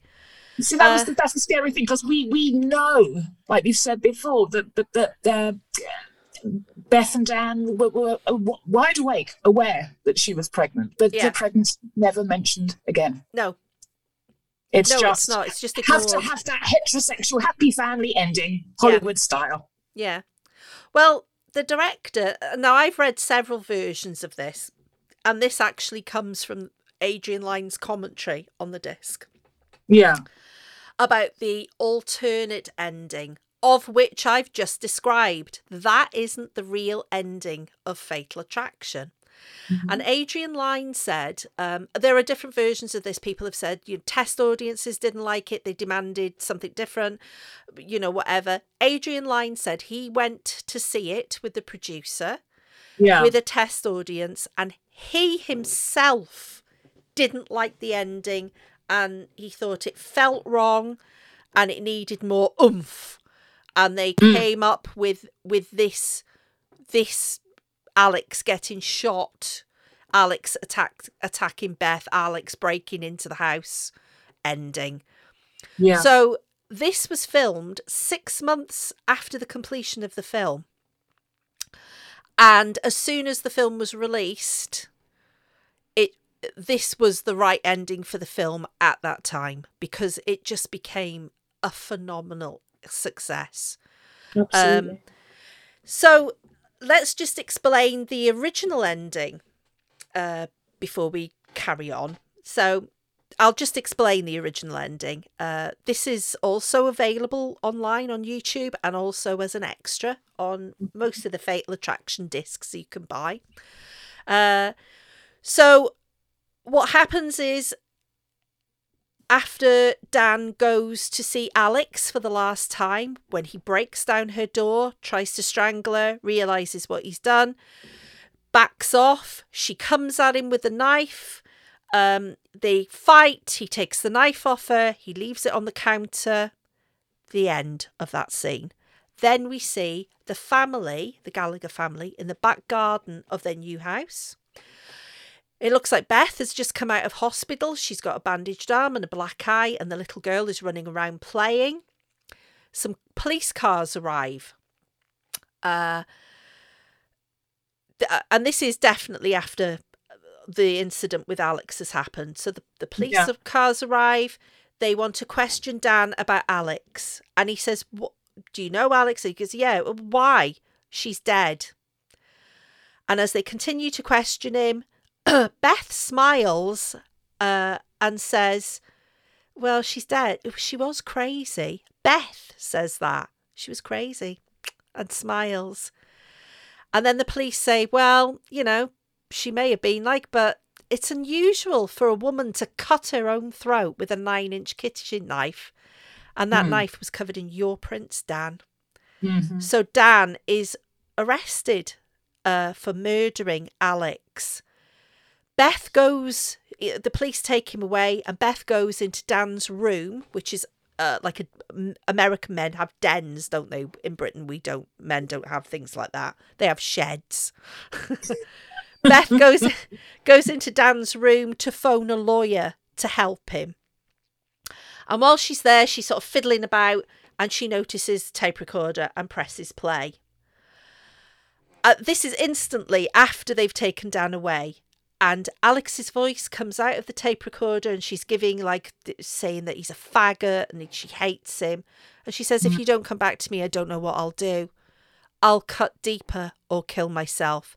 And Beth cries, "Oh, thank God," and laughs, "Ha ha ha." And then we hear Madame Butterfly play. Because obviously Beth has got the proof that Dan didn't kill her, that she threatened suicide. Would that get him off? They got the prints on the knife. Oh yeah, of course he will get off, because he's white and American. Yeah. He'd be stuffed if he was a black man, wouldn't he? Yeah. They have kept that same ending in for the Japanese audience. Apparently they kept that specific ending in. I haven't seen the original that ending because I haven't got the extra on the DVD, but I'm sure I can find it somewhere. Well, the very end of the film, we see Alex on her knees in her apartment with the main song from Madame Butterfly playing, the bit where right at the end when Cho-Cho-San slashes her throat, And we see Alex hold the knife up, and it is a great big knife, and she very slowly runs it across her throat. So we see her committing suicide in a very operatic style. It's actually beautiful, because she literally darker, so much darker, so much more interesting had it ended on that note. Yeah, and that was it. That was the end. Orders restored. So in the 2002 special edition, Close comments that she had massive doubts about reshooting the film. She's been on the record for saying this forever. She wasn't into reshooting it. She thought it should have been left as it was, because she really believed that her character's pathway was self-destruction and ultimate suicide. Yeah. But, you know, she was under contract. She didn't have much of a choice. She had to go and reshoot that ending. So she filmed a new sequence, and she really fought against having to do it as well. She described that she was very protective of her character. She never thought of Alex as a villain. She said, "I wasn't playing a generality. I wasn't playing a cliche. I was playing a very specific, deeply disturbed, fragile human being who I'd grown to love. However, the ending made Alex into a psychopath against Close's wishes." She also acknowledged that the film wouldn't have experienced the enormous success it did without this new ending, because it gave the audience a sense of catharsis and hope that somehow the family unit would survive the nightmare. Yes, so therefore it was easier to paint Alex as the villain rather than the wronged woman, a construct that sat uneasily with the idealised vision of family. Yeah. So there you go. And she took one for the team, as they said. She certainly did, yeah. She took one for the team and just went, okay, then, fine, we'll do it. But she had a lot of control throughout that film. She definitely injected a lot of ideas. And made her issues clear. And I think she's portrayed that very well throughout the film. Well, very recently, she suggested, I think it was in like the last 2 years, suggested that wouldn't it have been great if there had been another Fatal Attraction film from Alex's point of view? Yeah. I'd love to see something like that. Yeah, wouldn't most women like to see? It would Absolutely. be very interesting, wouldn't it? From Alex's perspective, because this is a film from the man's perspective. Yeah. Well, it's almost like the Wide Sargasso Sea, isn't it? From, you know, that's the woman's perspective. Yeah. Of Jane Eyre, of the wronged wife in Jane Eyre. Which is, you know, I don't know if there's ever been a film made of that, but it would be hugely different. So I know that you probably got a lot of closing thoughts. Mine are that the film still stands up. I really enjoyed watching it again. I think it made me feel. I laughed a bit, you know, like not a ha ha ha laugh, more of an exasperated oh god laugh at some of the stuff that happened in it, because even watching it now, even though it's such an old film, there's still that undercurrent of her mental illness that isn't hidden, that it's like, hang on, there's something more going on here, but the audience at the time just want Bade for blood, and that's what they got with that new ending. I do think it's a cut above other sort of sex thrillers of its ilk, like Basic Instinct. It is always bandied together with Fatal Attraction, not just because of Michael Douglas, but because of when they were both made, as you know, and so not really similar, but sort of similar stabbiness in it. Yeah, Fatal Attraction is. I still think it's relevant now, but for different reasons. Absolutely. In so much as young women studying film or young women watching film will probably watch it now and go, hang on a minute, this is not right. And what happened to that baby? About now. Yeah. Yeah. What about that baby? And what about her mental illness, which she obviously, you know. But I know that if you talk to a man about Fatal Attraction, they will go, oh yeah, Fatal Attraction, that's what could happen. And it was almost like a morality tale for men. If you fool around or have sex, just be careful who you pick to shag, because she could stalk you afterwards. Yeah. I mean, I've just got a few closing thoughts and some questions really to put to our audience. I mean, personally, I think, watching the film almost, 35 years later, definitely questions about attitudes to sex and women still arise, forcing considerations about what has and, hasn't changed. I think generally there's a greater sympathy for Alex, but like we've discussed throughout this conversation, it's much more difficult to buy Douglas's everyman performance, and give credibility to his innocence. Dan knew what he was doing. Yeah. He knew what he was doing and endangering when he slept with Alex. But I still think, even today, Fatal Attraction still, expresses our Puritan queasiness about sexual desire much better than, the swarm of stalker rip-offs that it spawned, as well as our insistence on blaming the Hall for any threat to marital fidelity. Yeah. So I just think, as a closing thought on one surface level, Alex and Beth, the Alexes and Beths of the world are divided up to indicate that there are women, women you fuck and women you marry. Yeah.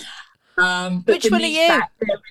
There is some women, like, the Alexes have too much love to give, perhaps, which can quickly turn to hate if wasted upon the wrong person.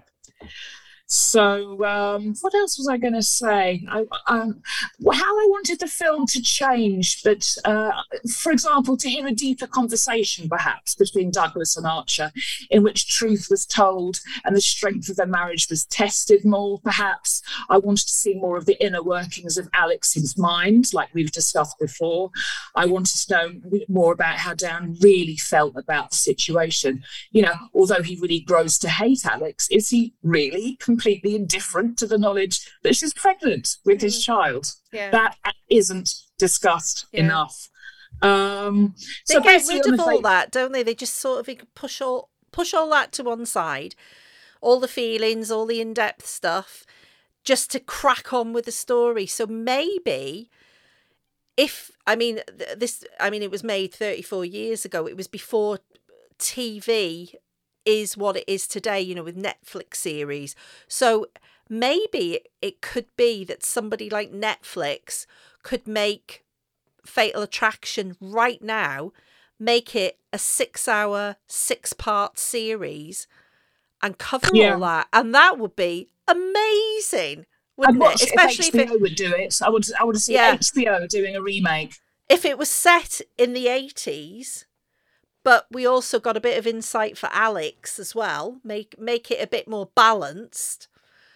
I think it would be a massive hit, and people would really watch it. So we need to write it really and sell it to. And going back to my question, which one are you as well? Are you the whore, or are you the woman that they'd marry? What would you rather do? I'm neither. Yeah, I'm in between. I feel nothing. Nothing. No. I just want to go just briefly about just as another closing thought. It is a fatal contraption. I was going to say that's my fault. Sending your notes to me. I'm just going to say, so Alex's demands that Dan face up to the consequences of his actions aren't unreasonable, are they? I mean, they're rational, and they're rational, understandable expectations. No. I think it's totally unreasonable. I mean, she's a woman. She's chosen to have sex with him. She should be on the pill and have a cap up there. Absolutely. Yes. I mean, I think the problem is it's Dan's inability to manage her expectations that escalate the problem and set in motion this desperate chain of events in which Alex becomes increasingly psychotic. Also, I think, all that aside, I think Adrian Lyne seems to be mining a number of different subtexts, including fear of women, fear of the city, and, as we've discussed before, a fear of telephones. Yeah. This was where was I going to say? And a love of water.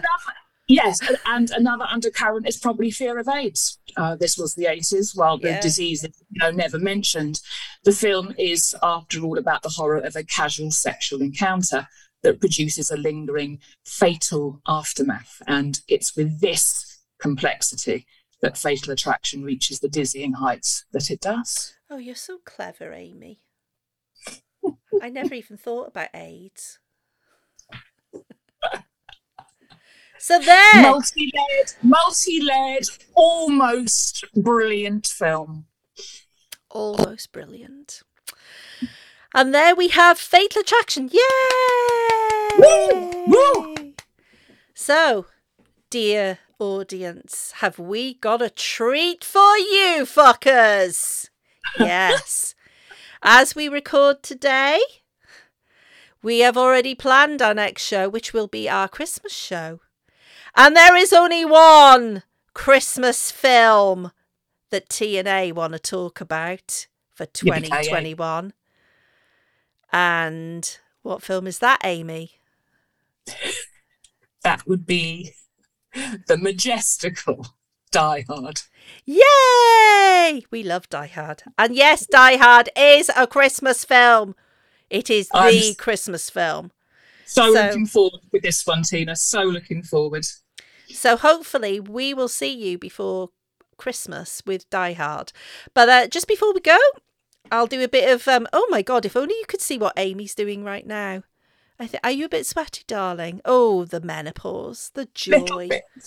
Yeah, I'm a bit sweaty as well. Yeah. I need to do a wee as well. Because do you know how long we've been sitting here?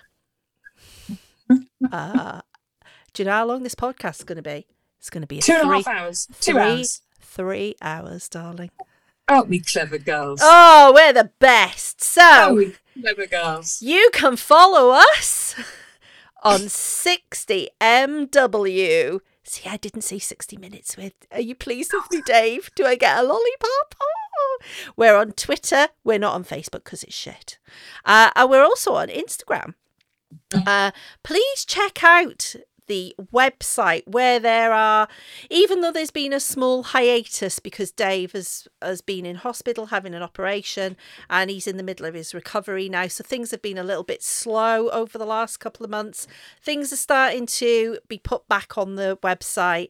We're going to be releasing more podcasts, especially the amazing Die Hard, what Amy and I will be doing, and we're the best.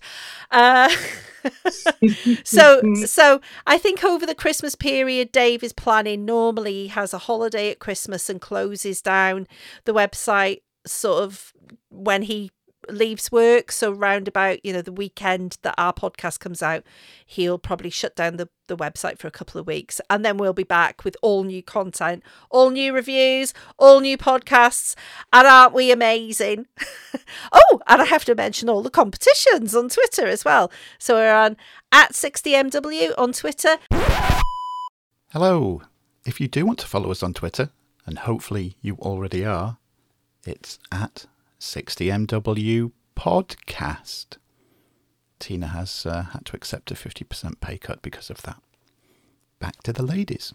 Please give us a like and a follow and enter all our competitions. And also, if you enjoyed this podcast, please let us know that you really, really hated it. We don't mind you telling us we're shit, or that you really, really loved it.